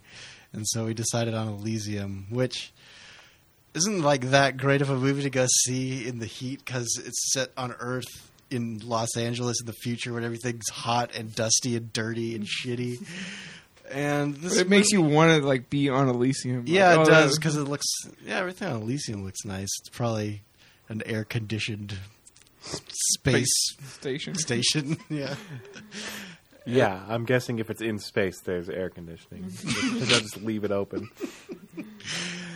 Anyways, I wasn't a huge fan of this movie. It was kind of like District 9 in that it sets up a lot of interesting ideas, but the last hour just becomes an action movie splatterfest. I don't know. I almost liked it better than District 9. I like District 9 more. How much of the movie is Matt Damon a robot man? Like about Probably- half. I'd probably say like 70%. They get to him pretty early. Yeah, something like that. Does he lose his emotions when he becomes a robot man? No, he's still Matt He's Damon. not a robot. He's just like He's got exoskeleton. yeah. Oh, that's what's going on? Yeah. I thought he like died and then like made him into a robot. He like There's nothing like that in the He trailer. basically No. dies. Oh, there you go. Gets like burned to death. I really can't remember. He gets like I know. he like works in this like radiation factory. Yeah, basically. Seems like a bad thing. I remember that from the trailer. And then so like there's this room and like some shit is wrong with the door and his boss is like go in there and fix it and he's like no, I'll probably die. And his boss is like, well, I'll just get someone else to do it. You're fired. He's like, no, I'll do it. And he goes in there. And then like one of the guys from Dark Knight kind of William Fichtner. yeah, and then, Oh yeah. Defining role. and then shit goes down. Anyways, I don't think Matt Damon's given a lot here. He's like this character. He's like a former con, but there's not much to him. And it's another one of those performances where Matt Damon's just so good at basically starring in action movies where he's not given much in terms of character. Obviously, the Bourne series is the precedent for this, and he's solid. He's I Matt had Damon. He's fun. a movie star. He commands the screen. Got caught in that wave of stars having to shave their head and stuff. I suppose. Who else did that? The guy from Homeland, Damon Lewis. Yeah. Damian Lewis. You don't even know his name? You like that show? I like that show. I like Band of Brothers too. He's a good guy. Life on Mars. How's Sharlto Copley in that movie? Is he good? He's a pretty one-note villain. He's just like really angry and wants to kill Matt Damon. He also has a super suit, right? Yeah. Oh. Yeah, I remember him having a sword. I guess I didn't notice he was in a super suit. It's too bad because this was the year of Sharlto Copley trying to play villains, and no one cared about Old Boy at all. And if he's not good in this, back to South Africa. And our final nominee shocks me. Someone put up Robert Downey Jr. from Iron Man 3. I think it was just when we were filling out the list. The more I think about it, maybe he's too good. He's so good at playing Iron Man. I don't know. I mean, maybe it's because that movie was just okay. I mean, I liked it better than the second one, but like maybe at the time I figured, oh, he's just kind of he doesn't even have to try to do it. But maybe it's because he's so good, he doesn't have to try. Yeah. I love him. He's Yeah, great. I don't know. Yeah, I can like- be easily convinced that he's better than. I feel like half the people I talk to, it's a good movie, and half say it's awful. I think it's fine. I think that's how I feel. I liked it. Maybe I need to see it again. I liked it because I didn't like the second one. The more I think about it, and this one's definitely better than that one. Mm-hmm. I know a lot of people who don't like the section of the film where he's away from his armor and helping out that kid, but I thought that was pretty good. It's pretty funny. It is kind of disappointing that it's the exact same plot as Iron Man 2, just with different people Another run and through. different, I guess, villain power in the end. Yeah, but sweet Shane Black script. You can Yeah, feel it. it's funny. I just hope if they ever make an Iron Man 3, or an Iron Man 4, which I don't think they will, I hope they can come up with a better villain than a rich business rival of Tony's. Guy Pearce with flying powers, who won the mildly pleasing acting award last year, and- or lifetime achievement. Excuse me. Yeah, and he's still very worthy of that honor. So, guys, who is our mildly pleasing actor of the year? I mean, I think I'm leaning towards Joseph Gordon-Levitt. Maybe. Yeah, that's what I was going to say. I don't know how badly pleasing Josh Hutcherson is. I feel like Josh Hutcherson's pretty good, but I get where you're coming from because he's just the character doesn't have like anything to do. He's just like unconscious. I feel like he was unconscious more than he was conscious in this movie. I think he's fine. Yeah. What if I told you he wasn't unconscious in this entire movie at all, and that was just his performance? I don't know. I'm still leaning towards Joseph Gordon-Levitt. Maybe it's just because it's such a mildly pleasing movie, and I think Catching Fire is maybe a little better. Maybe. I don't know. That might be kind of mildly pleasing too. Okay, well, I'll go with John if that's what John believes. Yeah, I can Colin get already behind said it. that. All right, then. Joining his buddy Channing Tatum. It does kind of seem a little weird to give Joseph Gordon-Levitt a mildly pleased award, since we all seems like so about him. Yeah. I remember he was on our I'm still man about crush list. Me too. It's just whatever. I guess he's not allowed to write and direct his own stuff. I mean, Matt Damon can be great, and he's up here. Yeah, I guess Anyone's- it all has these the- guys are pretty good. It's not only even Or always at least the actor's 3 out of the fault. 5 Sometimes are. it's just like the writing. Like I feel Which like is Josh the Hutcherson actor's can fault be in this pretty. case. I feel like Josh Hutcherson can be pretty good. It was a combination of what he had to give, and then the fact that the part as written, I don't know. It was a combination of those things. Yeah. Okay.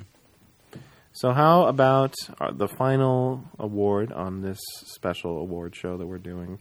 The most mildly pleasing movie of 2013. Our first nominee is The Conjuring. There's a lot of, I guess, hype for this when it was coming out. I mean, I went to go see it. It got good reviews. People saying, "Oh, it's really scary," and that surprised me because horror movies don't usually come out to good reviews. And it had Scott Patrick Wilson, and he's one of my man crushes. So I went to go check it out.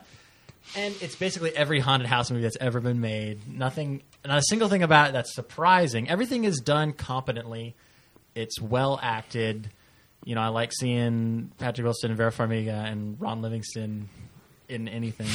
He's fun. You'll see Rod Livingston in anything. Yeah, it's his family. It's basically that's being like haunted. It's basically Patrick Wilson and Vera Farmiga are paranormal investigators, and they go to Ron Livingston's family's house because their house is haunted, and they're trying to get to the bottom of all this shit. This It's is very familiar territory. I like the fact that it's in the past. It's like in the 70s, so it has a kind of an old school feel to it. So that's nice, but there's nothing about it that's surprising at all.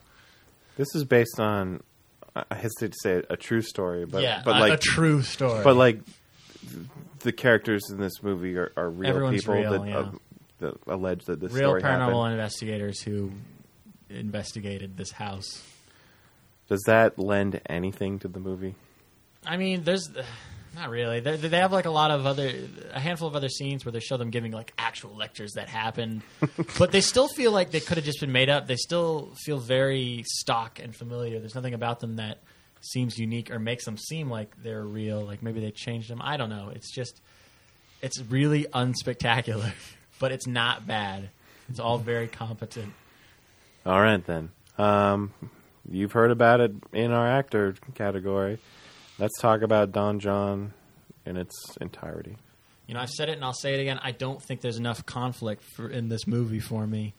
I mean, it's funny, and I had some fun here and there, but I mean, at the end of the day, I don't feel like it was a story worth telling if that's the best they can do. But what's Like, the I feel story? like- What's Well, the I plot? mean, the main conflict in the story is that Don John jerks off too much, which is that a huge problem in someone's life? Well, what about Shane? I mean, that movie sort of took it to an extreme level, making like the tone of it seem so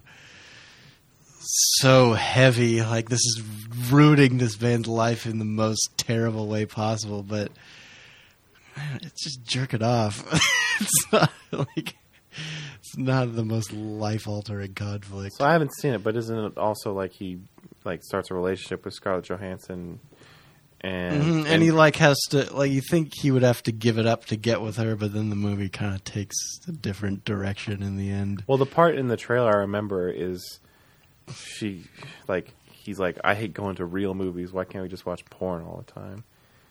So that seems like a real mental problem that he has. Like that is not a normal human brain that can't. That's not really what it's like, because he's like still ashamed of it. He's Okay. not like, hey, Scarlett Johansson, let's hang out and watch porn movies all night. That's not what happens in the movie not like at all. forcing it It's the exact opposite, actually. And it's not like they walk out of movies like, I wish that was a porno. It's later when she finds out that he's like doing pornography, and he's saying, well, it's just like you and your movies. He tries to use this as an argument, and then she's like, the movies win awards. Like, porn wins awards too. Because she's all obsessed with romantic comedies and thinks that that's a realistic depiction of love. And that's an interesting idea. I believe the movie within the movie had Channing Tatum in it. Yeah, that was pretty funny. Him and Anne Hathaway Hathaway. started that movie. So it's a movie about how the media distorts our perception of reality and our expectations for what our lives could be. Mm-hmm. That seems pretty deep. It is, but I don't know if the movie quite goes as deep as it maybe needs to. Well, I'm sure Don John doesn't have that problem.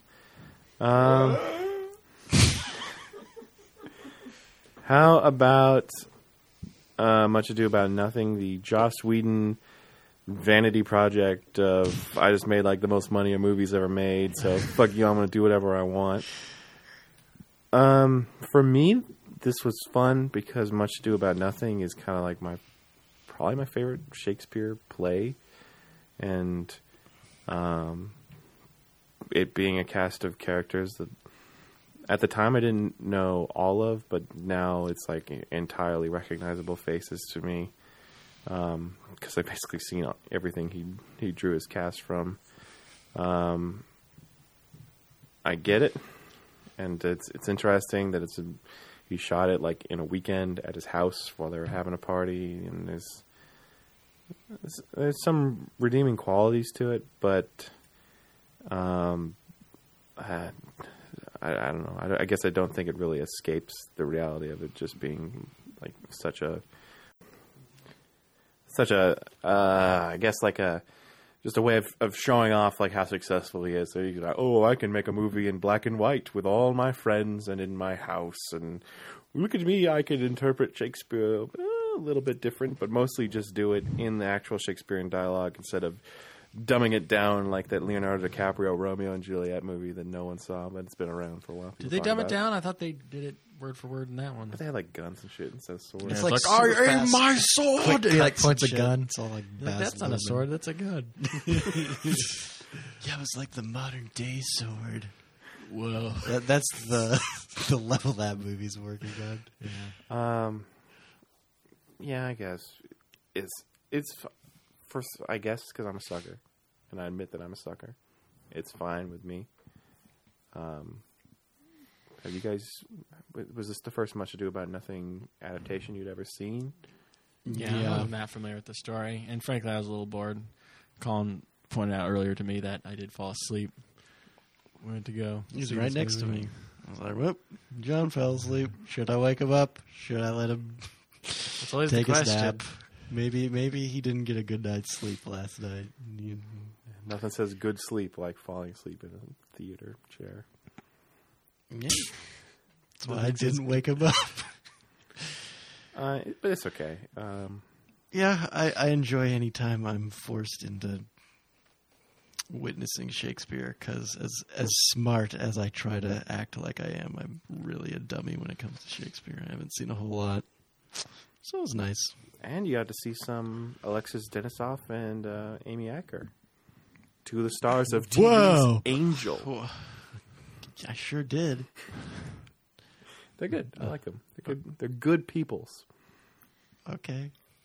How did you guys feel about Star Trek Into Darkness? Fine. I mean, we had a whole podcast about it. Oh, yeah, we did. Where I feel like the consensus was that we had a good time. We liked most of the characters, but the fact that they recycled essentially a character, and I mean, not a plot, but definitely a character. And they did it badly. Let's face it. Yeah. The whole Khan thing was done poorly.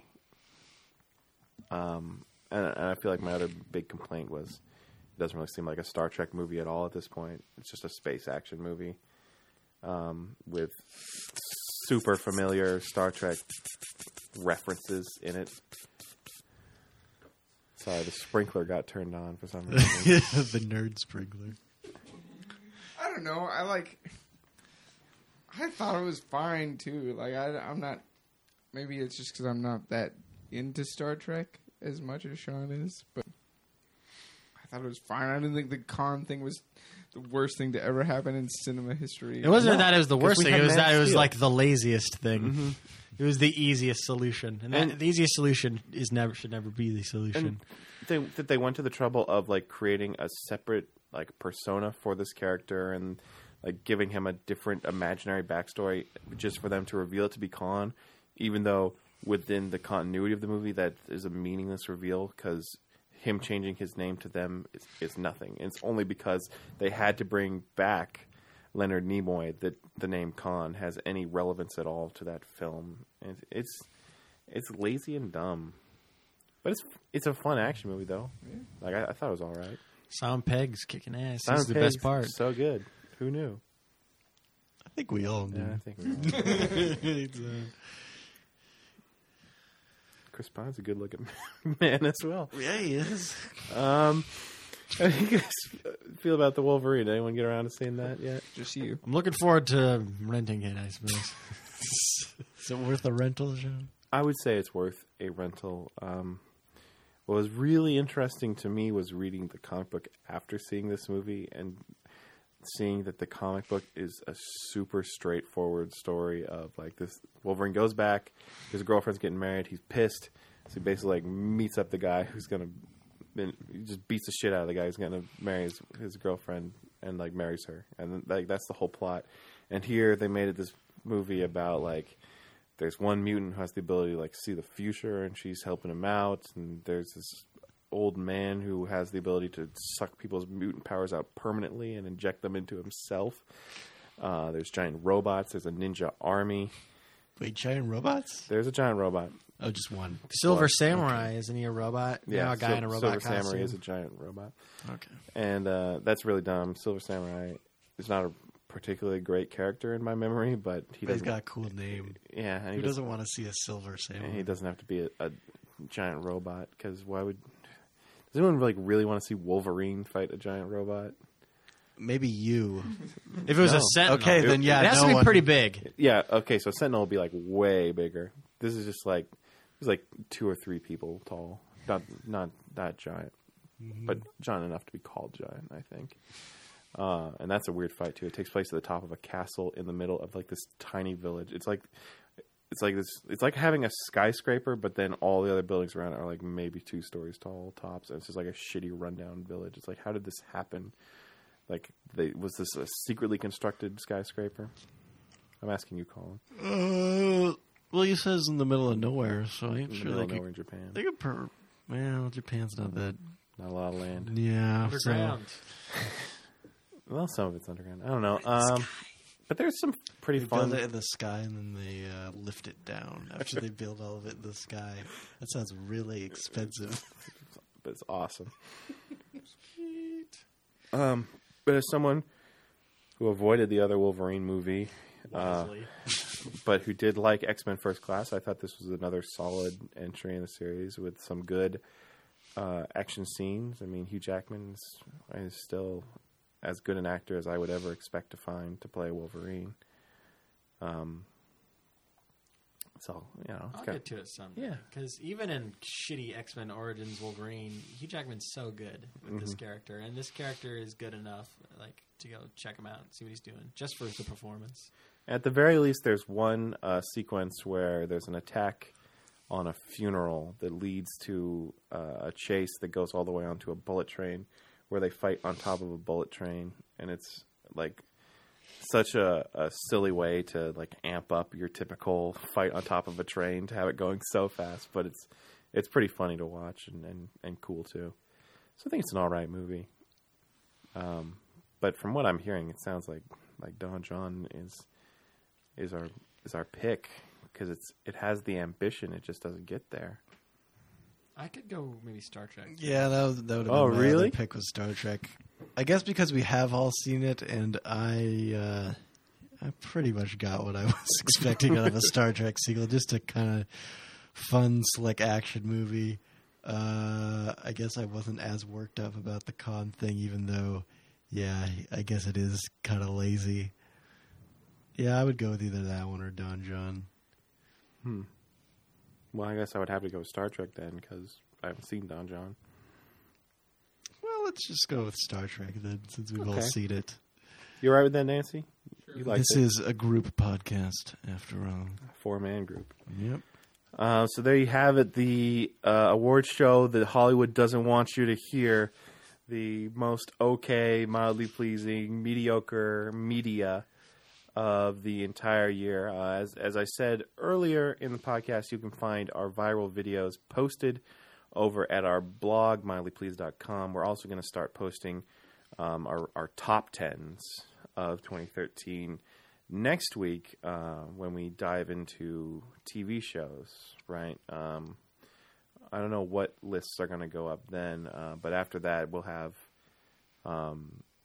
movies and Albums? albums, maybe. Video games from Albums, you? albums and video games. If we don't do anything on the podcast, will at least be lists you'll be able to find on the mildlypleased.com website. And of course, you can keep tuned to our podcast feed on iTunes, where you can rate us and review us, or not.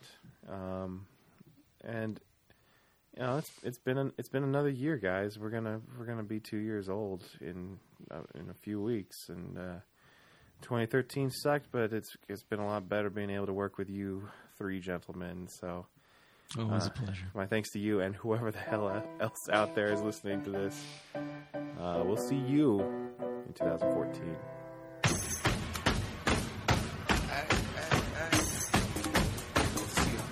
Come on, let's go.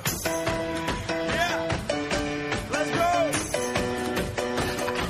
All right, okay. All right, okay. Return to the Mac. Get up what it is, what it does, what it is, what it isn't. Looking for a better way to get up out of bed instead of